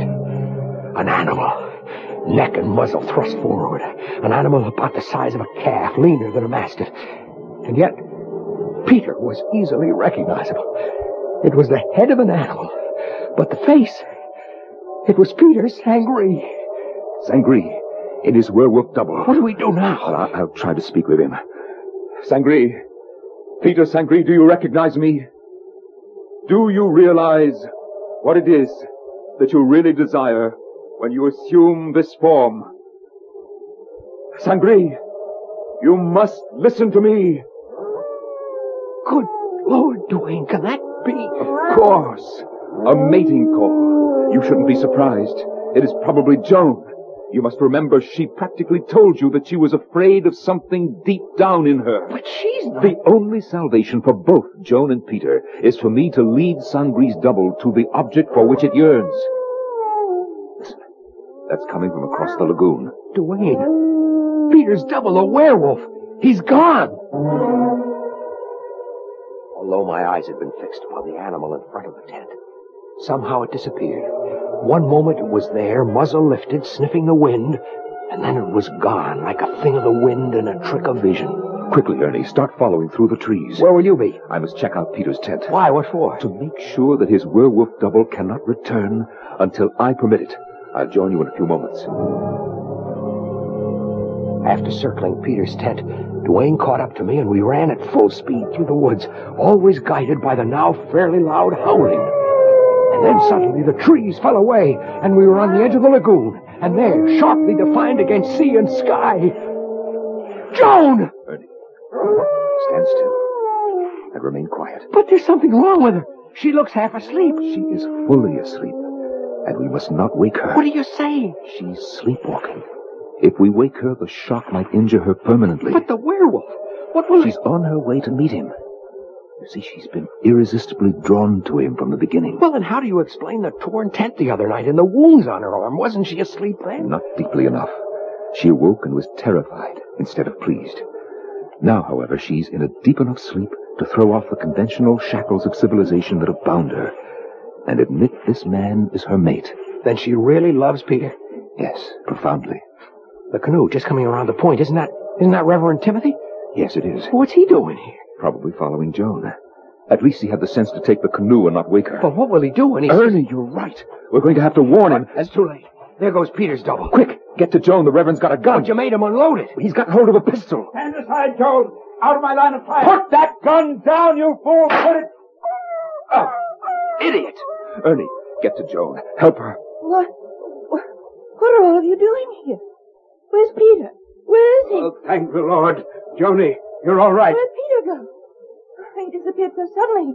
He cried out that he was hurt. We hope that he wasn't hurt seriously. I hope the brute's dead. Don't ever say that, Reverend. Unless you want murder on your soul. Murder? Why do you use that word? If anyone's done anything to him, then he's done it to me, too. Because Peter is... I know, my dear. He's your love. And I think we can bring him to you. Or perhaps you to him. But we must go to your tent and wait for me. Now, Ernie, take care of her until I get back. Reverend, you better come with me. While Duane and the Reverend went off together, I helped Joan back to her tent. You must let me go to him, Mr. Simpson. I know he needs You me. heard Duane. He said we should wait for him. I didn't know until tonight. That you loved Peter. Yes. Duane knew that days ago. That's why we were there watching tonight and hoping that everything would go as we thought. And I think it would have, but for... Go on. But for what? But for an unfortunate happening. It was my father, wasn't it? Now, Joan, I think you should stay calm. It was Dad. He did something that... Something that hurt Peter. Hurt him badly. And now he's lost, and so am I. You mustn't despair. Everything will be different when Duane gets here. Oh, where is he? I think he's with your father, and I believe that they're both looking for Peter. Well, we should be helping him. Sometimes, Please. Joan, we help best by doing nothing. Oh. Trust me, Joan. Trust Duane. I'm sure that he'll be able to handle this.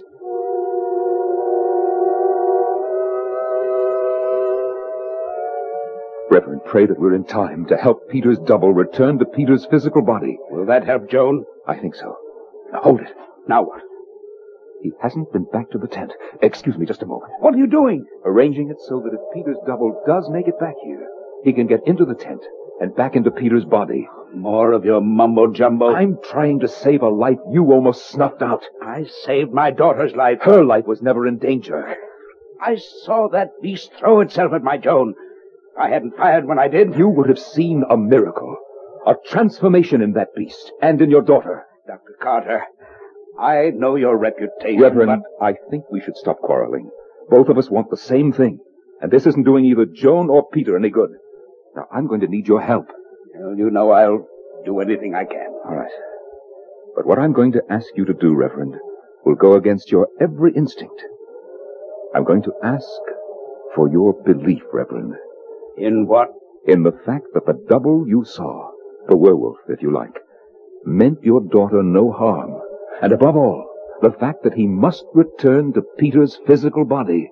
Why do you need my help for that? Because you shot him. And although I know he meant Joan no harm, I also know that Sangre must possess other instincts of the wolf, and those instincts will be crying for revenge. Are you telling me that I'm not telling you anything, Reverend. I'm asking you to serve as a stalking horse, to bring Peter within reach. And then, to believe that I can handle it.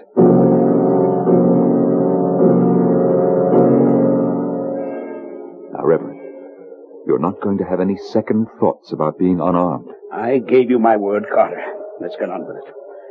You go fetch Ernest. I'll be all right in that short time. I'm sure the Lord is watching over me. Let's hope he's watching over all of us.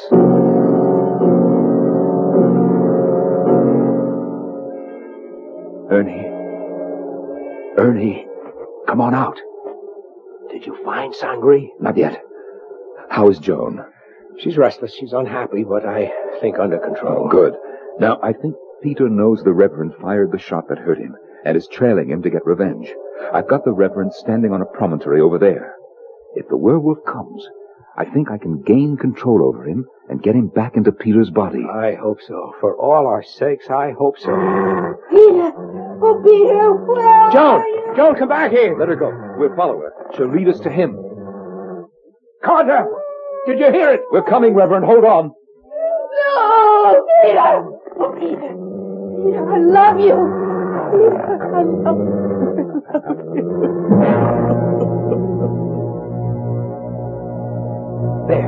There it goes into Peter's tent. Let's hope it's in time. What about the Reverend? Joan will take care of him. Peter's the important one now. He's alive. Yes, but look! Those marks on his face. Are they gunshot wounds? They are. The Reverend aimed well. The shots went through his cheeks. Oh, he'll carry the scars for the rest of his life. It was Joan who stopped him. Joan's voice and his love for her. I'm not sure that I would have been able to head him off. I've been hurt. My face, it burns. You're going to be just fine. Peter, my love. Joan, you're not frightened of me? Of course not. At first I was. I didn't really understand. But now I know that I belong with you, and I'll be with you, always. My face! Don't touch it. Joan, you bathe the wounds with clean water, and they'll heal naturally. Of course. And, Dr. Carter, thank you. Ernest, I think we're superfluous around here now. Right, Joan? That's right. Dr. Carter, my father has more need of you now than either Peter or I.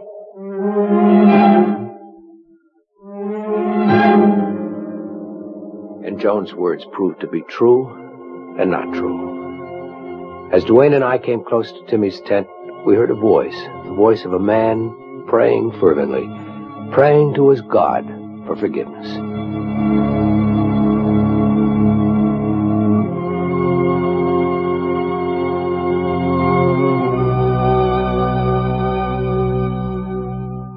So, this tale of a man who unconsciously used a werewolf to further his love's ambitions ended happily.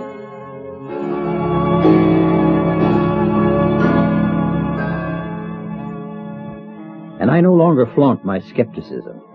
However, I must in all truth say that it's not really the recommended way to go courting, even in today's permissive atmosphere.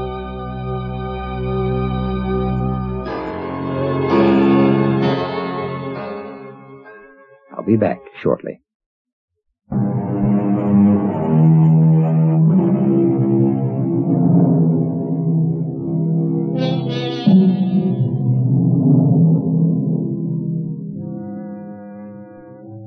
Magicians are well aware that people love illusion.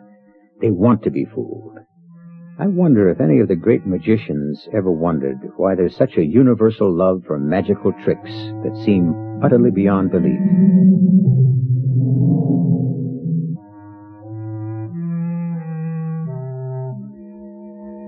It's my fancy that we love illusion because we live in hopes that someday something magical will happen to all of us.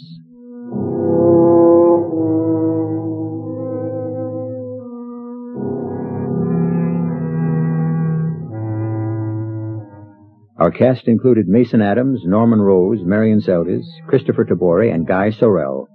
The entire production was under the direction of Hyman Brown.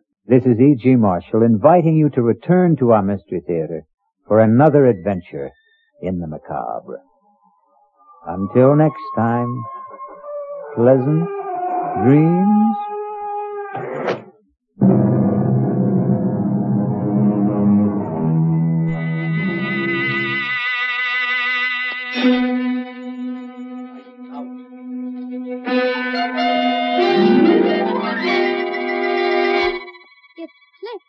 It clicks. It clicks. What clicks? The Eversharp Schick Injector Razor, made by Eversharp, manufacturers of Eversharp Schick Injector Razors and Blades, and famous Eversharp Precision Writing Instruments. Hideous things come out of the darkness to prowl the tortured earth. Evil hands stretch forth to seize. Evil eyes are watching. Unholy voices whisper and quarrel in the fearful silence. Death stalks. Loathsome, horrible death. Dare you put out your lights and listen to Boris Karloff in the story of horror in the deepening darkness? Dare you listen to... Lights out!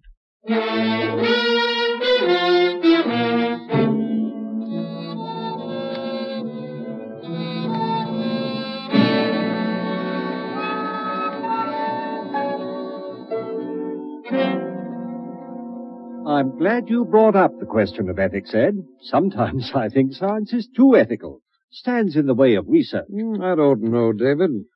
Take your work, for example. It's wonderful, but you have to be very cautious. I think working with monkeys is about as far as you should go right now. Oh, but Ed, David is past that stage. Why not show Ed the one you worked on today, darling? If you'd like to see it, Ed, it's right in the lab. Yes, I would. I saw it last night after you injected the poison. I'll get it, David. Thank you, dear. It's in the second cage. Ruth's a wonderful girl, David. Must be a big help to you in your work. Don't know what I'd do without her. But if she ever gets too interested in pure science, I'm going to lock her out of the lab and just make her go back to being a wife. How do you find time for a wife? Now, look here. All you practicing surgeons think the research man is a machine. Not me, Ed. Ruth means more to me than all the discoveries I might make. Her happiness is all I live and work for. Well, I can't say that I blame you. She's a very charming person. Here he is. Same one you saw last night, Ed. Stone dead. And there he is, just as healthy and alive as any other monkey. Why, it's amazing, David.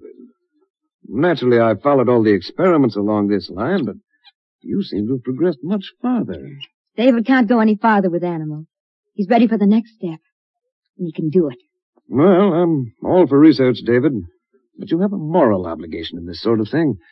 How do you know it'll work with human beings? Oh, you're a surgeon yourself, Ed. You know that human beings are animals just like all the subjects I've used. I know it'll work. Well, knowing it won't get you far with society.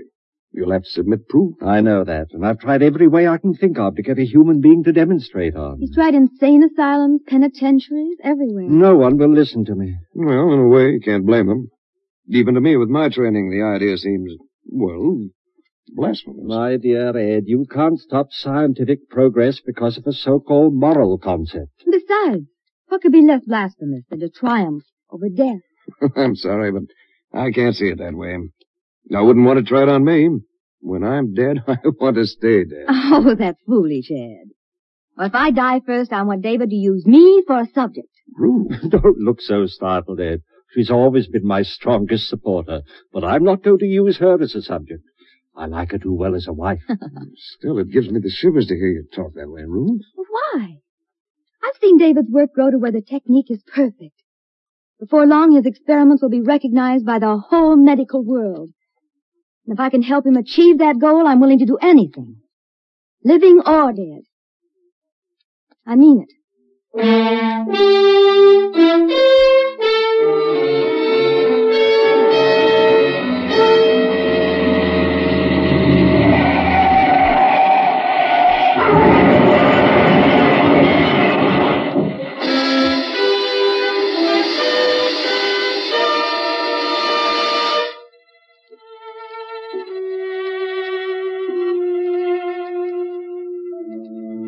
said she wanted to do it, Ed. Living or dead. David, you're surely not going to hold it to that. Not now. Of course I am. She meant it. But I called you over here tonight, Ed, because I need help. Don't tell me that. But I want you to help me bring Ruth's... To bring her here? That's exactly what I mean. David. Will you help me? Or must I bribe some stranger? David, why don't you give this thing up? It's inhuman. Ed, if I succeed, I'll have Ruth back. Don't you see how much it means? Well, yes, if you're successful. Oh, I've no doubt about that. Look, I've got my laboratory record. 714 times I performed the experiment on guinea pigs, rabbits, monkeys. 714 times it's been successful. Don't you see? But, David, this is no laboratory experiment. Ruth was your wife. She is my wife. The only woman I ever loved. That's why I want to bring her back here and start her breathing and living again. There's an ugly name for what you're asking me to do, David. I know. Grave robbery. But there's a better name for it, Ed. Death robbery. We'll rob old man Death.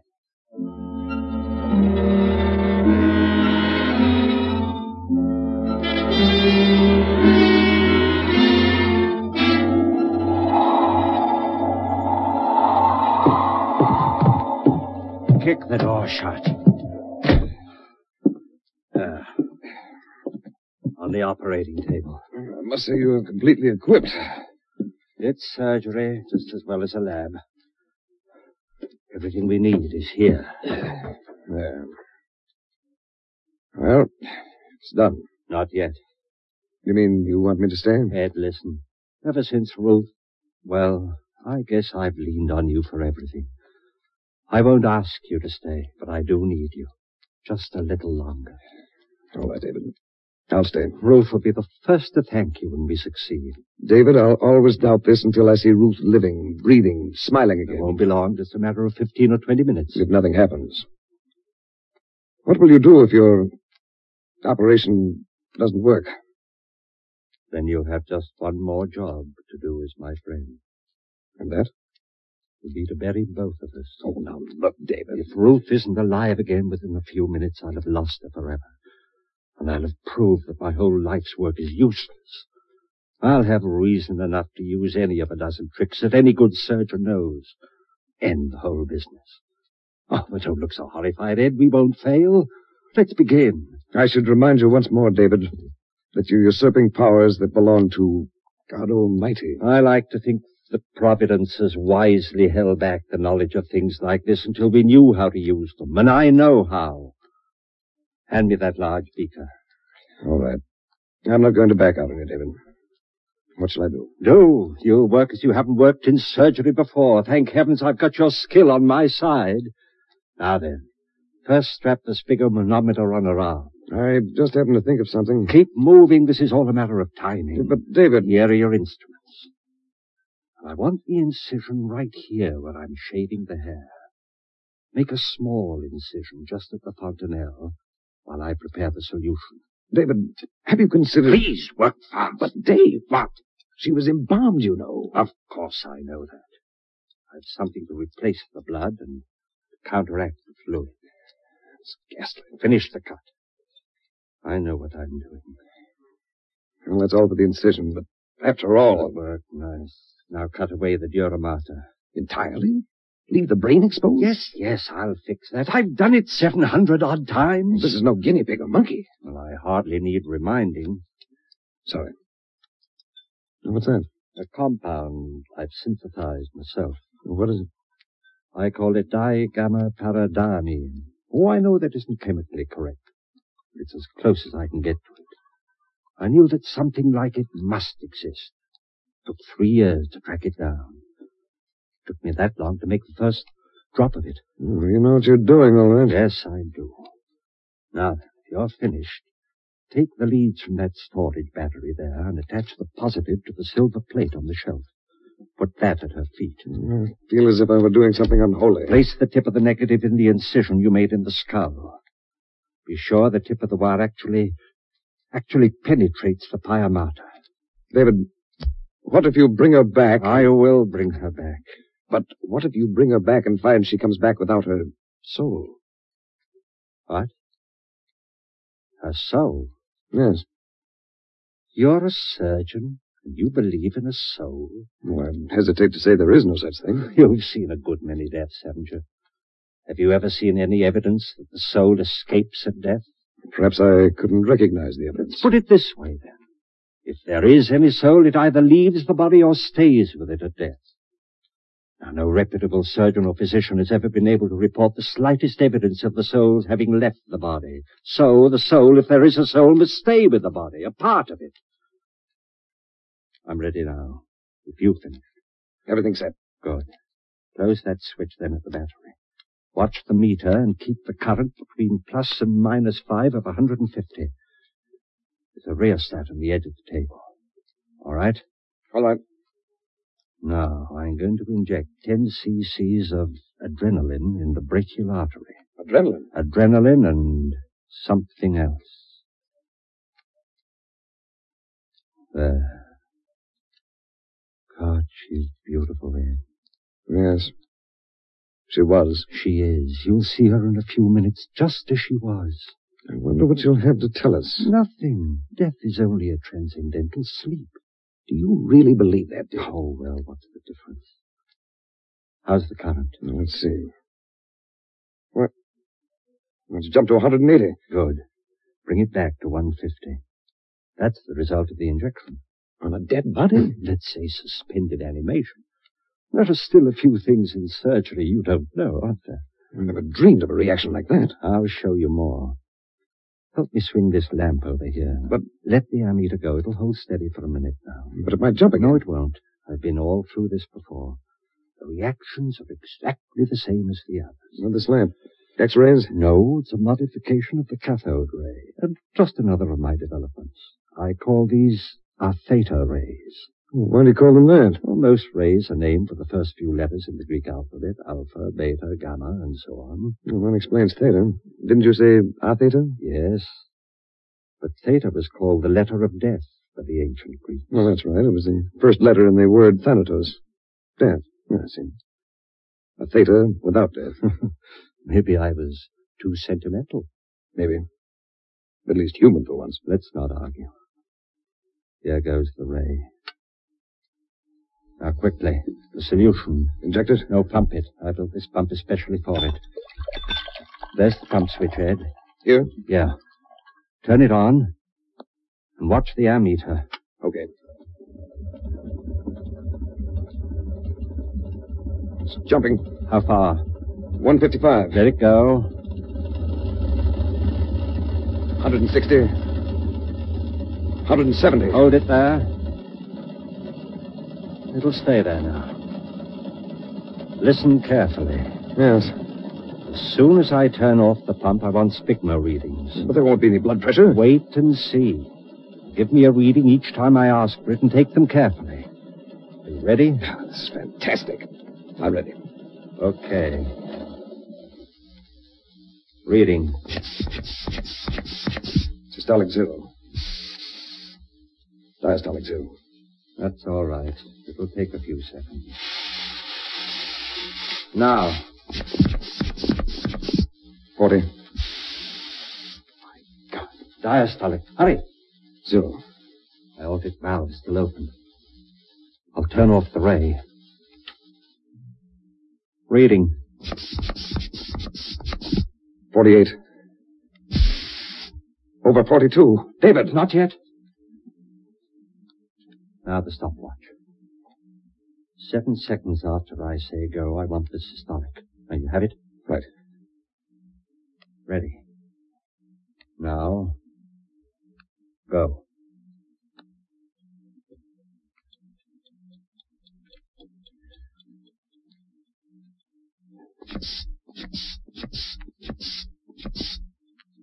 $60. Good. Just what it should be. Lord, look at my hand. I don't wonder. Oh, darling, just a few more minutes. All right, Ed. Now the ray again. We'll know the answer very soon.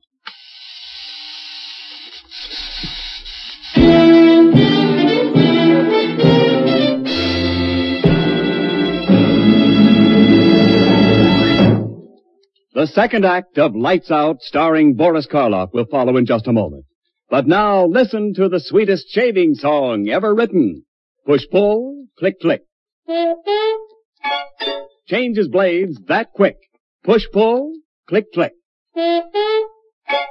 With the Eversharp Schick Injector Razor, yes, it clicks for men everywhere.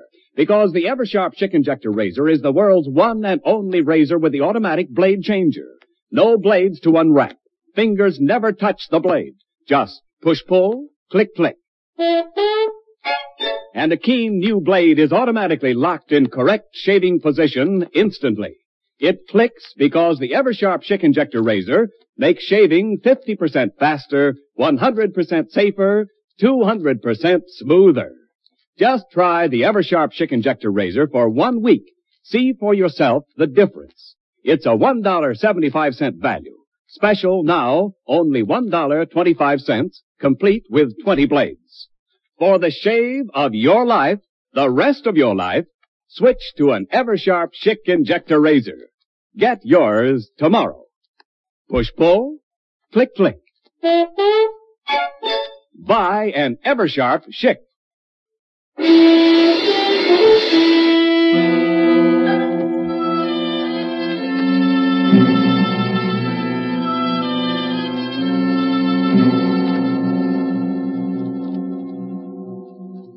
How long do you use the ray this time, David? Not long. Give me a reading. 68. Over 67. Now. 70. Diastolic. 68. Now. David, 118.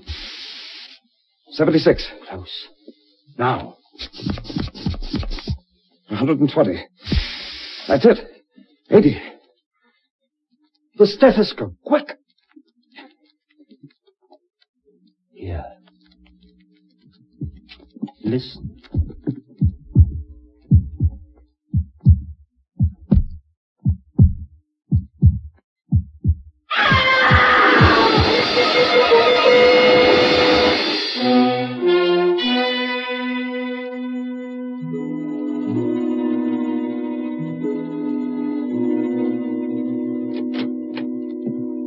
Still asleep? Yes, almost a coma. She's all right otherwise? As far as I can tell, her respiration's normal, pulse just a tiny bit fast, and the reflex is slow, but apparently all right. David, I feel I must apologize to you. Apologize? Why? Well, for doubting you, I suppose. You'll learn to believe me. I'm very calm in the face of all this. Do you realize that you've performed a miracle? A miracle? I brought my wife back to me, as I promised her. It's an unholy thing, but... But we've conquered death. Is that unholy? We have conquered death. May God forgive us. She'll only wait now. How long has she been asleep? Let me see. 11 hours. Hasn't spoken at all? Not since that first scream, when she fell asleep. Have you given her anything? Just a few drops of brandy. Have you tried to wake her? No, but I think I'll try now. Oh, wait a minute before you do. Why? Well, I hate to keep harping on this business about a soul, David. I realize this is no place for a philosophic discussion, but I can't help wondering why Ruth screamed when she first came back to life. I think there's a logical explanation. After all, it must have been a physical shock. That's true. It must also be true that there was a great mental shock involved. I think that's why she screamed, and I'm wondering whether there's been a permanent effect on her mind. Or, as I prefer to think of it, her soul. Oh, you're simply borrowing trouble, Ed. I've never seen any sign of permanent damage in my other experiments. Don't forget that Ruth was a human being. Well, there's only one way to find out. I'm going to wait. You're not afraid? Afraid? Of what? Ruth. Ruth. Wake up, darling. Ruth, dear, it's David speaking. Wake up, dearest. Ruth. Ruth. There, darling. No wonder it scared a poor girl. Ruth, it's David, dear. I kept my promise and you're alive again. Oh, you're all right, honey. It's David. You're... Ruth! Ruth! David, what's the matter?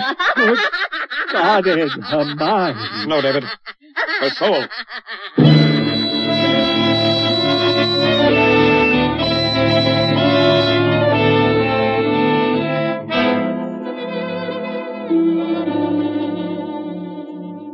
David, you'd better go out for a little exercise now. I'll stay here with her. I'll stay while you go out and walk around a bit. You've been there with us since 8 o'clock last night without any let-up. Go on, I'll stay. Ed. I know, old boy. I'd give anything myself if we could undo what we've done, but... Ed, what can I do? Well, there may be something.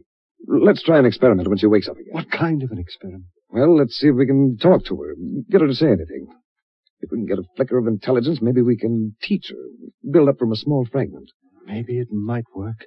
I'm going to wake her up and try it. But not now. Why don't you take a walk? Relax a little. And get something to eat while you're out. Eat? I can't eat. I'm going to wake her. Ruth.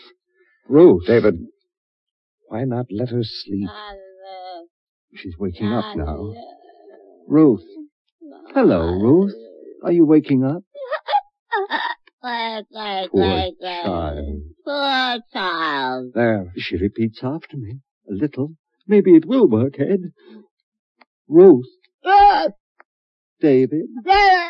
It works. Seems to. Ruth, say I want a glass of water. Seems to. I want a glass of water. It's too long for her. Ruth. Say, Ruth loves David. Ruth loves David.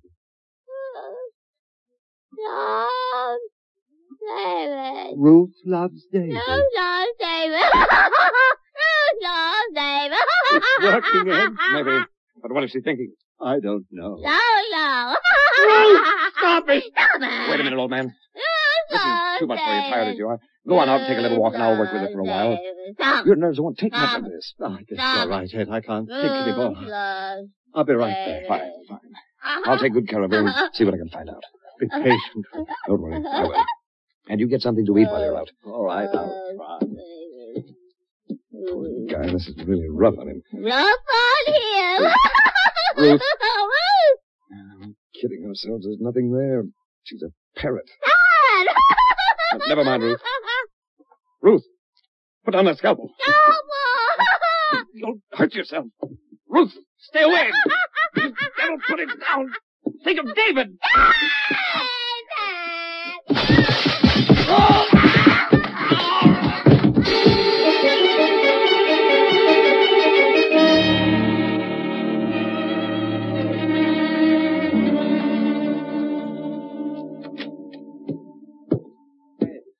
Ed. Ed, for God's sake, what happened? Ruth. Scalpel. I'll get something and fix you right up. Wait. No use. Now, look. Doctor. Artery. No hope. Ed. All right, Doctor.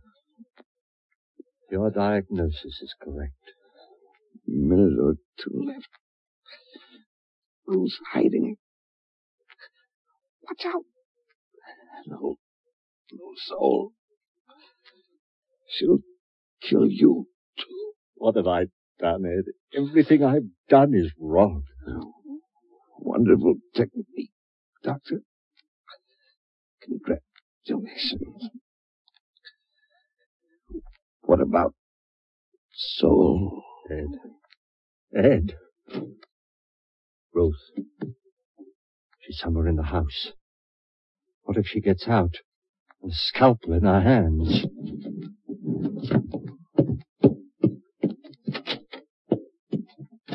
There's been enough damage. Ruth! Ruth! Basement. I'd better take a gun.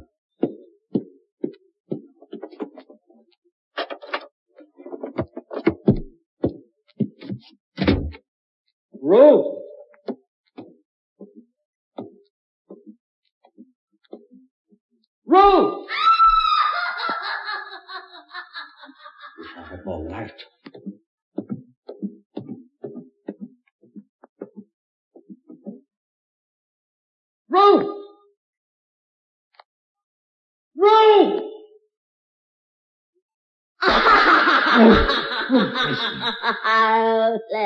Ruth, now give me that scalpel. You'll hurt yourself. Ruth.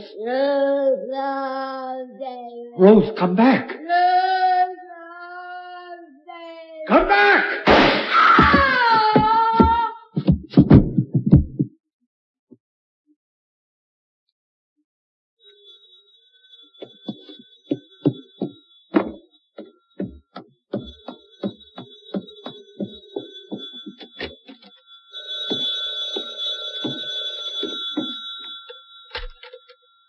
Hello? Yes? Oh. Hello, Doctor. Well, I've been busy in the lab. No, there's nothing new. Just an experiment. No. Like so many experiments, it just didn't work out.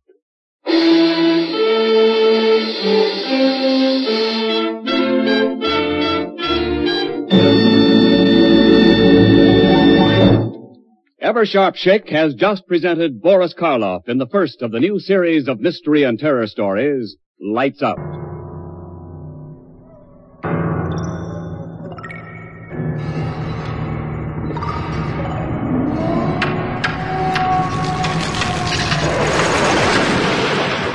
Good evening, dear listeners. I am Barnabas Collins. I hope you will forgive the intrusion, and I hope that you have been enjoying Broken Sea Audio Productions' OTR Swagcast. Please allow me to introduce the next haunting episode of Dark Shadows.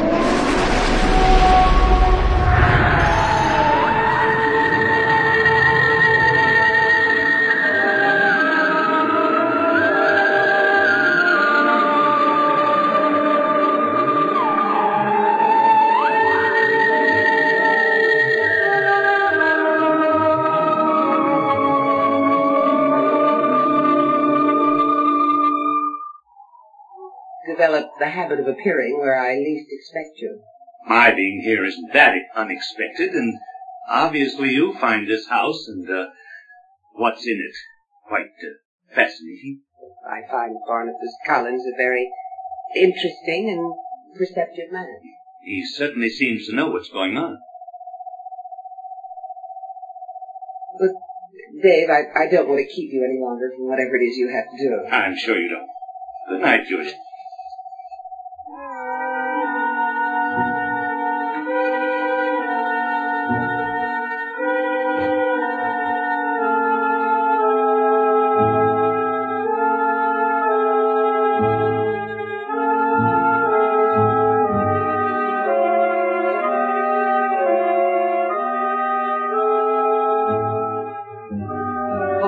What happened?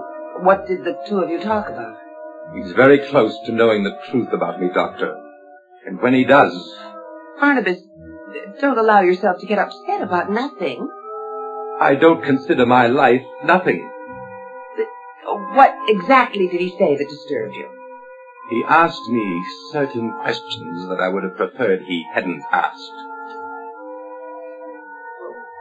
You must have answered them well, because he seemed to know nothing when I spoke to him. Do you really believe that? I believe that he may have some vague suspicions of something, but he has no proof of anything. Dr. Hoffman, my existence has been won at a great cost. It is very precious to me. It's very important to me, too, Barnabas. Well, I can't just dismiss Dr. Woodard's presence here with a careless wave of the hand. I must know his every secret, just as he strives to know mine. Now, what is it that he knows thus far? I told you, nothing. Yes, one thing he knows is you. How long has he known you? Since medical school? Yes. He knows you're a doctor. He knows, therefore, that something in this house interests you medically. Oh, I don't think you should assume that. Now, stop thinking like a woman and start thinking like a doctor. All right. Suppose he does know that something medically interests me here in the house. What of it? The first question is what? The second question is who? And several questions later, our Dr. Woodard will manage somehow to find out about your experiments. He won't. It could happen like that. And if it does, he knows something else. That if you are experimenting, you are keeping notes of your experiments. You are, aren't you? Well, yes. Then I want you to destroy them. Destroy them? Why? Why do you think? I don't want him to find them. Oh, he couldn't possibly find them. How do you know that? Because they're locked in a strong box in my room. Well, believe me, the notes are completely safe. I'm telling you that I am not safe as long as they exist. Dr. Woodard will never get those notes. In the first place, he couldn't begin to think of where to look for them. I would like to believe that, Doctor. I would very much like to believe that. Oh, Barnabas, you must believe that. You know I wouldn't do anything to jeopardize your existence. Sarah. What about that? He knows about her. He said, I saw your sister Sarah tonight. Said it that way? Yes, very matter-of-factly. What did you do? When he said it, I looked at him as though he were mad, utterly mad.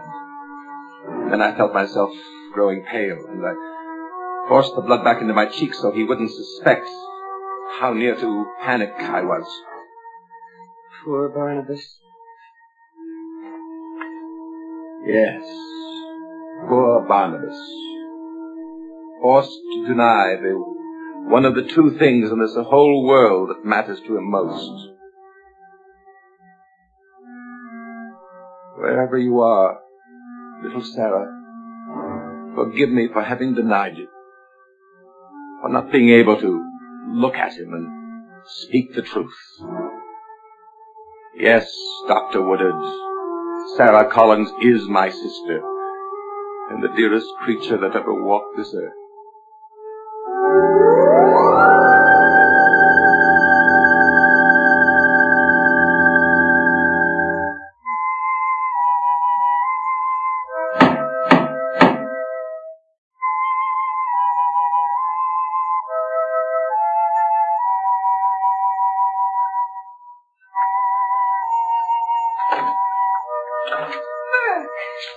Hello, Becky.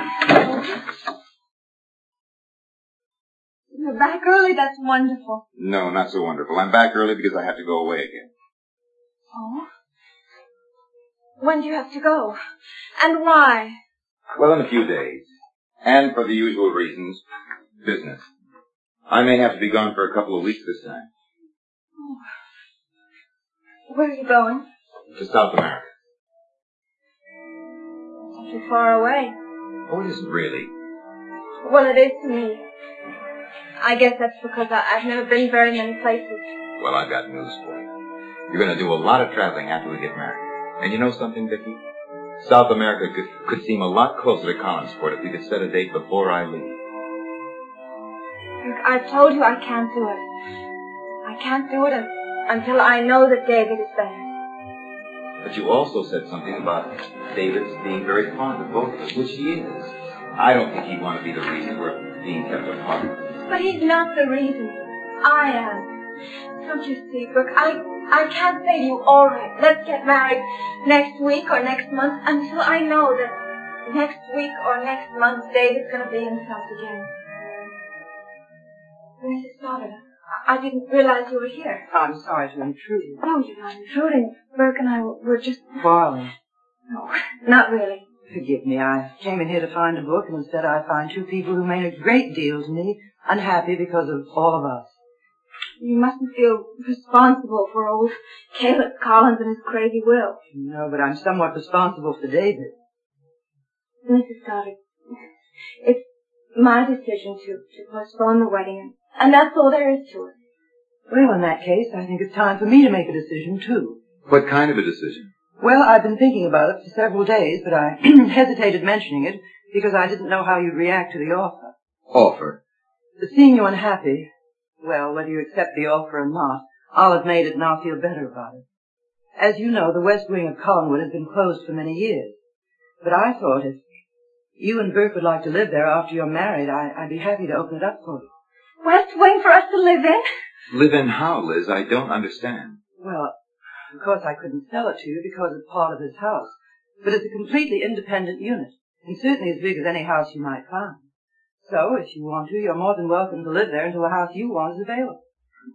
That would be wonderful. And I assure you there won't be any strange old Collins wills tucked away in closets to prevent your moving in at the last minute. What about strange old Collins skeletons? Any of those tucked away in the closet?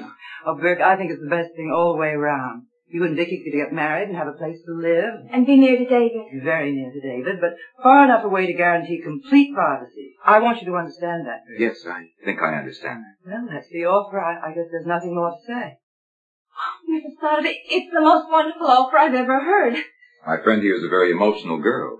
Well, why don't you both think it over? Yes, we'll do that. And we'll let you know our decision as soon as possible. And thanks, Liz. Not at all.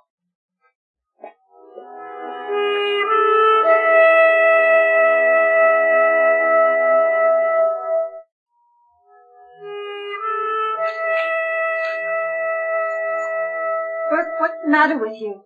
Nothing. Why? You acted as though there was something very suspicious in her offer to us. Because I didn't say yes right away. I wanted time to think about it, that's all.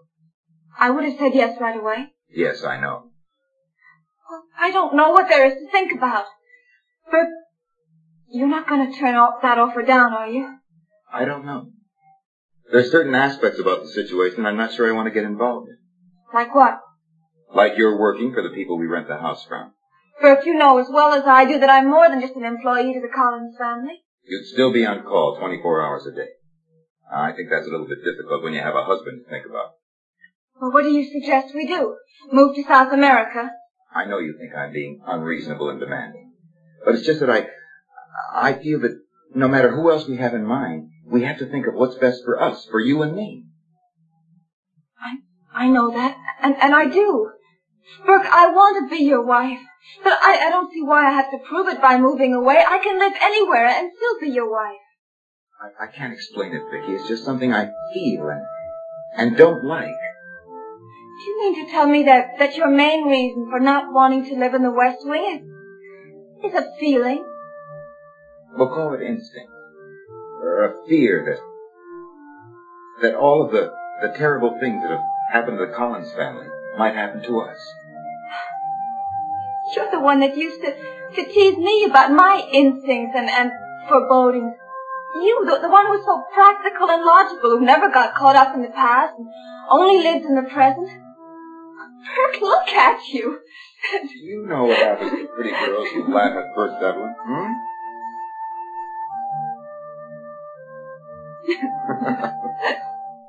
I love your laughter.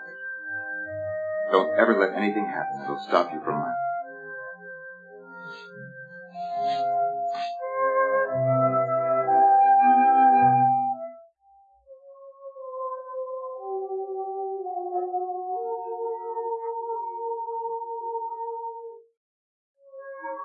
It would be a great mistake to underestimate the situation. It's very serious for us and for Woodard. In order to know just how serious it is, we must find out just how much Dr. Woodard knows, particularly about Sarah. How do we do that? We don't. You do. By asking him. But he'll get suspicious if I ask him questions. He's already suspicious. He's suspicion itself. And he's sure to go on probing and poking around until he learns too much. All right, I'll go and talk to him. Doctor. Yes? You said earlier that Dr. Woodard was the most brilliant student in your class at medical school. You were being generous. Actually, I think he was the second most brilliant student. Well, they didn't take me as seriously as they should have, because I'm a woman. My dear, that can be a mixed blessing, can't it?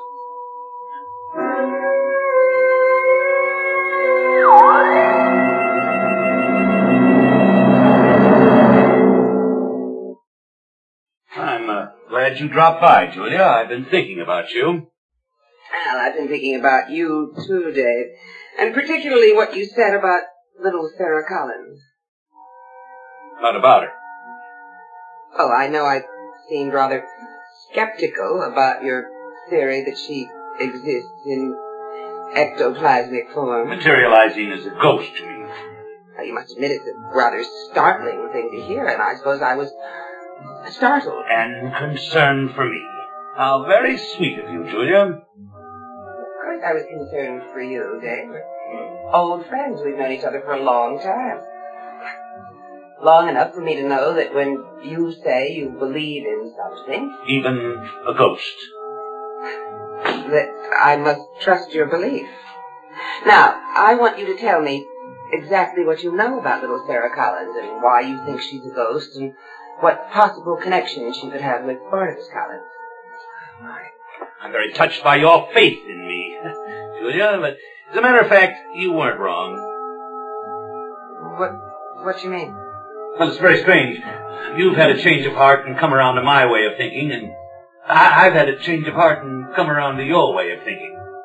My way of thinking? Yes, I've given much too much time and thought to this, Sarah Collins business. I don't understand. Julia, suppose we forget Sarah Collins for now and talk about you. Me? Yes, I'm very curious as to exactly what you're doing with Barnabas Collins. I don't know what you're talking about. Julia, you led me to believe that you had some interest in him now. What kind of interest could that be to, produce a list like this? What is that? It's a list of medical supplies, Julia, that you ordered recently. Where did you get it? From a friend at the Hollywell Pharmaceutical Company. But why? I suddenly found myself very disturbed by whatever it is you're doing up there at the old house. I wanted to know more about it, so I picked up the phone and made a call. I like to think I was doing it for your own good. I suppose it's my turn to thank you for your concern. Julia, there's something I don't like about this list. There's something about it that's very irregular. I'd like you to tell me what it is. Dave, if you wanted to know what I was doing down at the old house, you didn't have to waste your time by contacting a medical concern. You could have asked me. If I ask you, will you tell me now? Yes, but it isn't easy. Why not? Well, because it's never easy for a woman to admit that she's making a fool of herself over a man. What do you mean? Dave, I don't have to draw diagrams, do I? Besides, it's not news to you. You guessed it yourself some time ago. Guessed, what?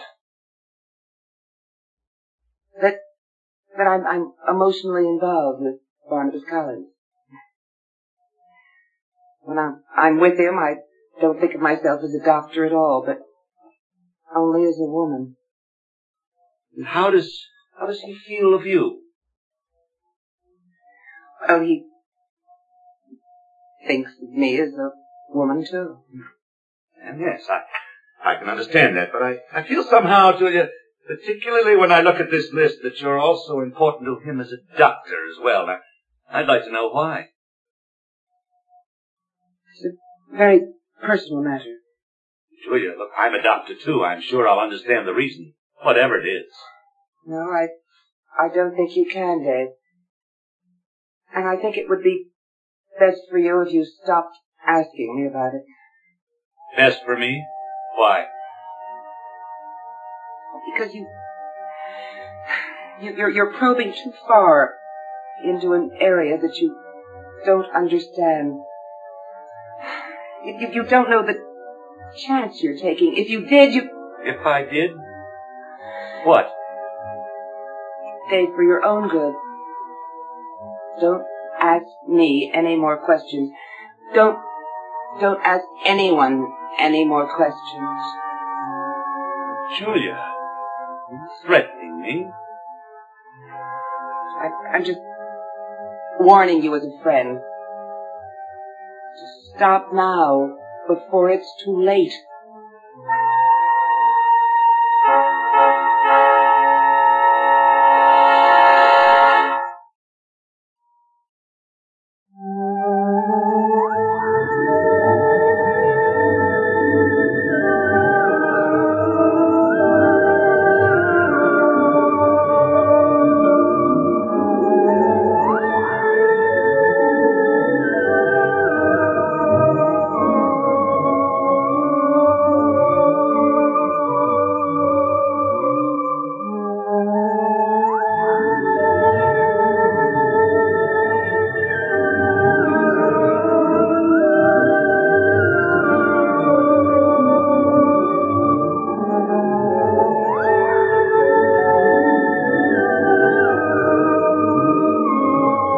Dark Shadows is a Dan Curtis production.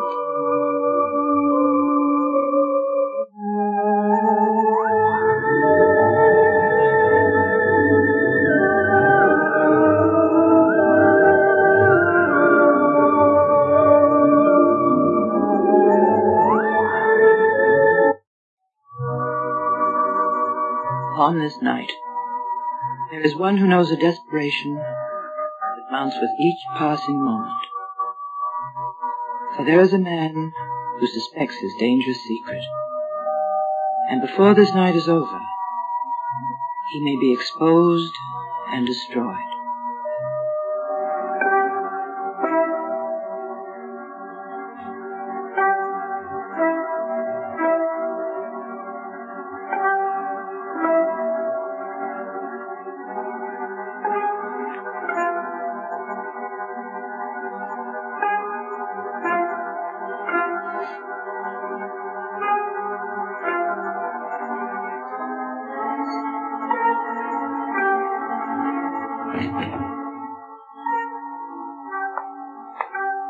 What happened? I spoke to Dave Woodard. And what did he say? Enough to frighten me. What do you mean? He knows I'm conducting experiments on you. What? He found out I've been ordering medical supplies. He wanted to know what they were for. Well, what did you tell him? I told him you have a rare blood disease I'm trying to cure. Why did you tell him that? I had to tell him something. He doesn't know what the experiments are, but he thinks that I'm a doctor treating a patient. Well, didn't he ask you why you were doing it so secretly? Yes. I told him you didn't want your family to know that you were ill. Well, did he believe that? I'm not sure. You're not sure? I'm not going to lie to you, Barnabas. I'm not sure what he believes. Next thing, you'll be telling me that Woodard poses no threat. No. This time I'm frightened, Barnabas. Dave behaves as if he's on to something. And if he is, this could mean the end of everything for both of us.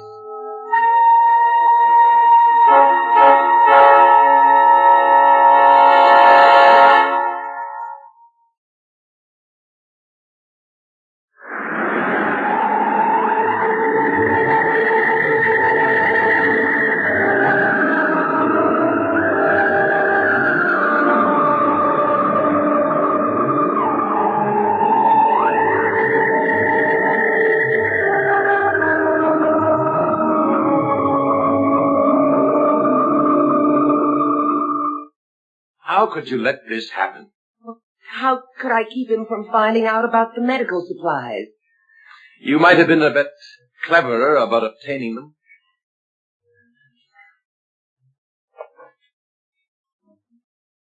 But they had to be signed for. There was no other way to obtain them. What are we going to do about it? Well, first, we must burn your notes. No! We must. What if Woodard, or anyone else for that matter, finds out about them? How could anyone find them? They're under lock and key in my room. No one knows they even exist. Well, someone might find them. How? But I don't know. But Dr. Woodard is already suspicious. He doesn't know about the notes. There's no way he could know. How long has he been suspicious? Not long. Well, he must have wondered why you didn't leave Collinwood after Willie was captured.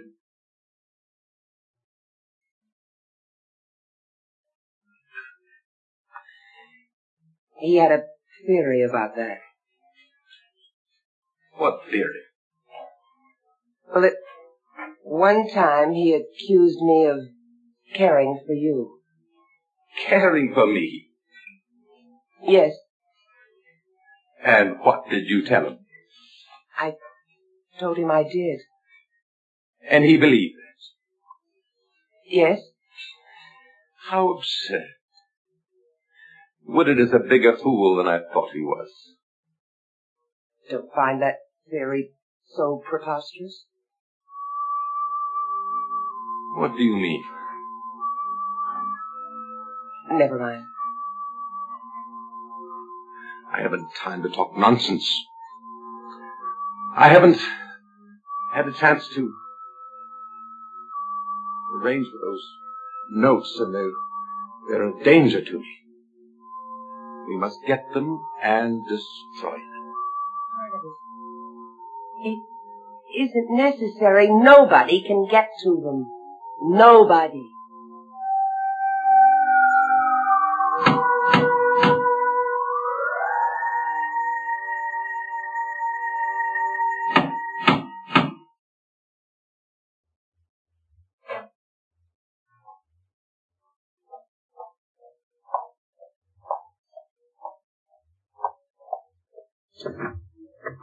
Oh, Dr. Woodard. Mrs. Johnson? I just dropped by to see young David. Oh, well, I'll tell Mrs. Stoddard you're here. That won't be necessary, Mrs. Johnson. I'll speak to her after I've seen David. All right. Is, Miss Hoffman here? No, she went out. She said she'd be out most of the evening. Ah, I see. Yes, she goes out most every evening. I don't know where she goes, and I guess it's not my concern. Is, David in his room? Yes. That's the last door on the left down the hall, isn't it? No, that's Miss Hoffman's room. Yes, I see. David's is the first door on the right. Of course it is, yes. I sure hope you find out what's wrong with him. He's been acting so strange lately. Well, I hope to know a great deal more after tonight. Tonight?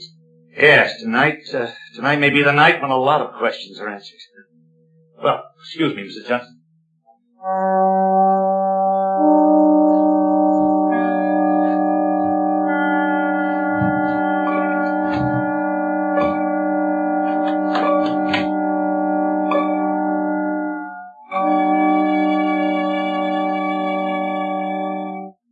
Liz, have you taken leave of your senses? No, Roger, I haven't. Burke Devlin living here? Surely you can't be serious. I'm perfectly serious. The West Wing is going to waste. Why shouldn't Vicky and Burke live there after their marriage? Have you forgotten who he is? He was out to destroy this family and almost succeeded. That was in the past. We're on good terms now. Well, you may be on good terms with him, but I'm not. I won't tolerate his staying here. It is not your decision to make. And I've decided to let Burke and Vicky have the West Wing if they want it, so there's no use arguing about it. Liz, you've got to listen. Roger? I want to talk to you. Will you come to the drawing room? Oh. Mrs. Stoddard? Yes? Oh, Dr. Woodard's here. He's upstairs with David now. Oh? And he's been here about a half hour, so he'll be down soon. Thank you. Come on, Liz. I have a few more things to say to you.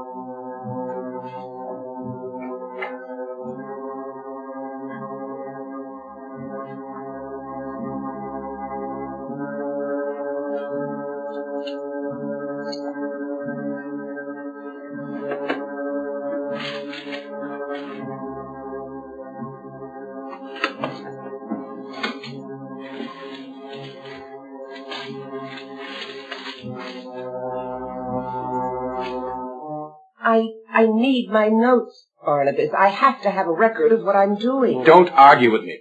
Those notes must be burned now, tonight, before they get into the wrong hands. They won't. I said don't argue with me. Now, where do you keep them? In a metal box in my room, and the box is locked. So we'll go to Collinwood now and get them and burn them. I wish I could persuade you it isn't necessary. Well, you can't, so don't bother trying. But why do we have to go to Collinwood together? Why can't I go alone and bring the notebook back here to you? No. Why not? Because I want to examine the metal box myself. I want to make absolutely sure that no one has tampered with the lock. Strange. What is? You're actually frightened, aren't you? Well, why shouldn't I be frightened? If anyone got a hold of the contents of your notebook, I could be exposed and destroyed. I never thought you were capable of feeling any emotion, even fear. But you are. We wasted enough time. We're going to Collinwood. Come. All right.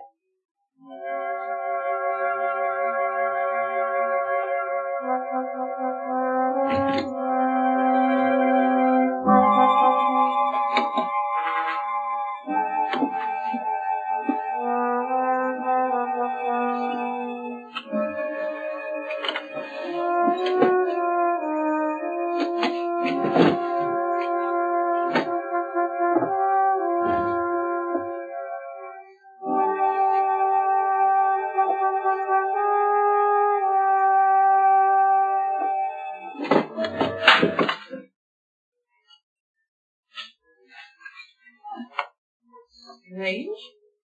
I thought sure she was out. Miss Hoffman? Miss Hoffman? Are you in there?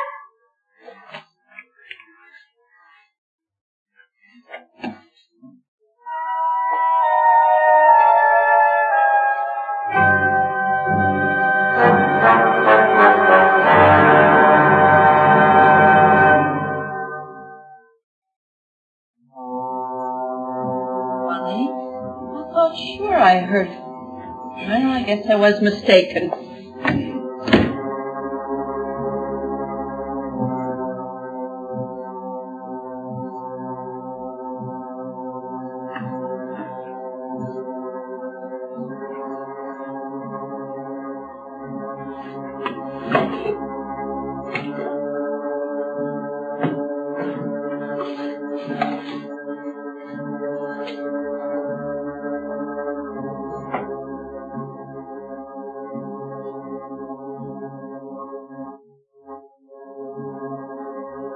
Telling me you're turning Collinwood into a hotel. Oh, stop it, Ron. Why don't you do that, Liz? Why don't you hang a sign out front and let out all the rooms? You're being absurd. You're the one who's being absurd.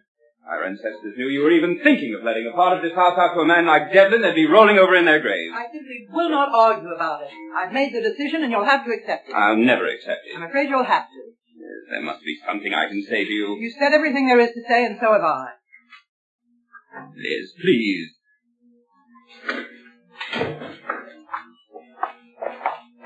Huh? Oh, good evening, Elizabeth. What a pleasant surprise.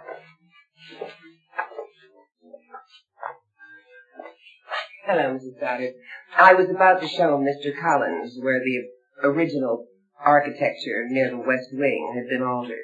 If we have your permission. Of course. It'll just take a moment. Thank you. Barnabas, before you go, yes, I would like your opinion on my late sister's latest brainstorm. Roger. She is planning to open up the west wing for Burke Devlin. Devlin? Yes, Devlin. He is planning to come in here bag and baggage. Now, what do you think of that? Roger, it isn't definite yet. Burke hasn't said he wants to do it. He is, I know, Devlin. He'd give his eye teeth to make Collinwood his permanent address. It wouldn't be permanent. Eventually they'll have their own home.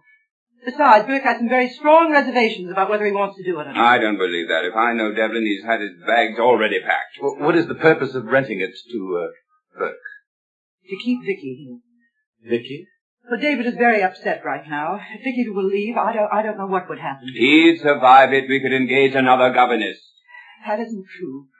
No one can take Vicky's place. Oh, that's nonsense, Liz. It isn't. David needs Vicky. That's why I made the offer, and I hope Burke accepts it. I see. Do you think I'm making a terrible mistake? Well, I'm not sure. You're not sure? You like the idea of Devlin staying here? Well, I find it regrettable having someone other than a Collins at Collinwood. But on the other hand, I would be sorry to hear that Vicky was leaving. So would I, particularly when it isn't necessary. Well, I'm surprised that she doesn't want a home of her own. She wants to be near David, and I'm happy that she does. David is very lucky to have a companion like Miss Winters. As anyone would be.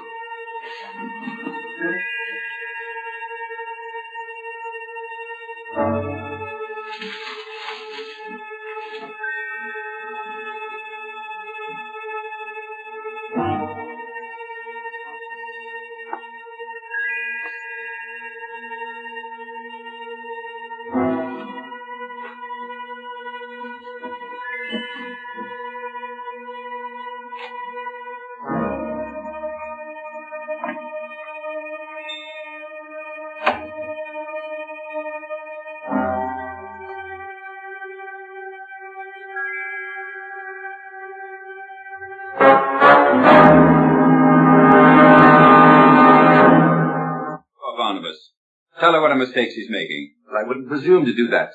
Elizabeth has made a decision, and I'm sure her judgment is sound. Thank you, Barnes. Well, if you'll excuse me. Mrs. Stoddard. Dr. Woodard. Dave. What are you doing here? Well, I just dropped by to see David. How is he?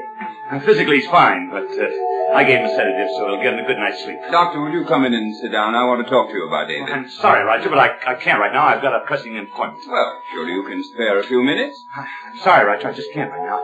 Matter of fact, I'm late already. If you all excuse me. Will you come back? I'll drop by tomorrow morning, and we'll have a talk then. Fine. Good night. Good night.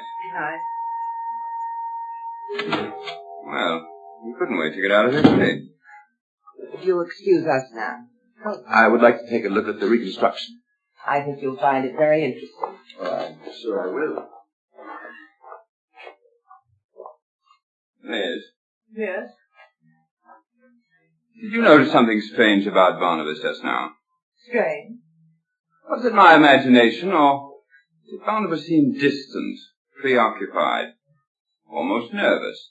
I didn't notice it particularly. I did. And he did seem nervous. I wonder why.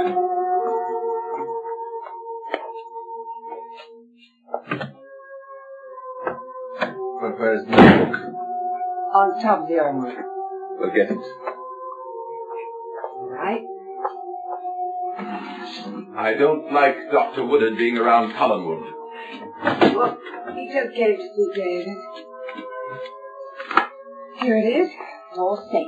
Well, open it. Right?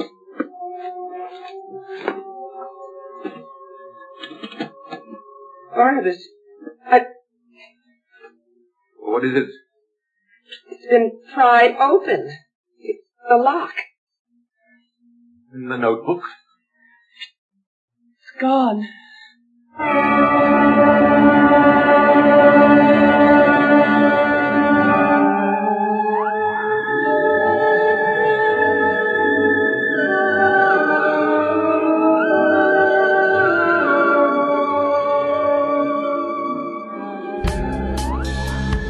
Have a good evening, and come back again next week.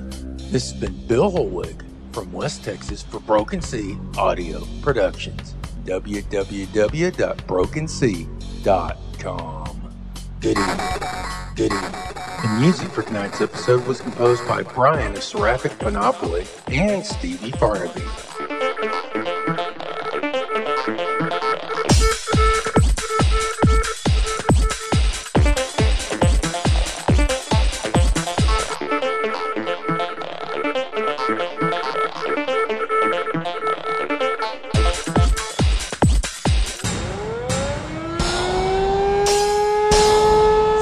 Ha ha ha ha ha ha!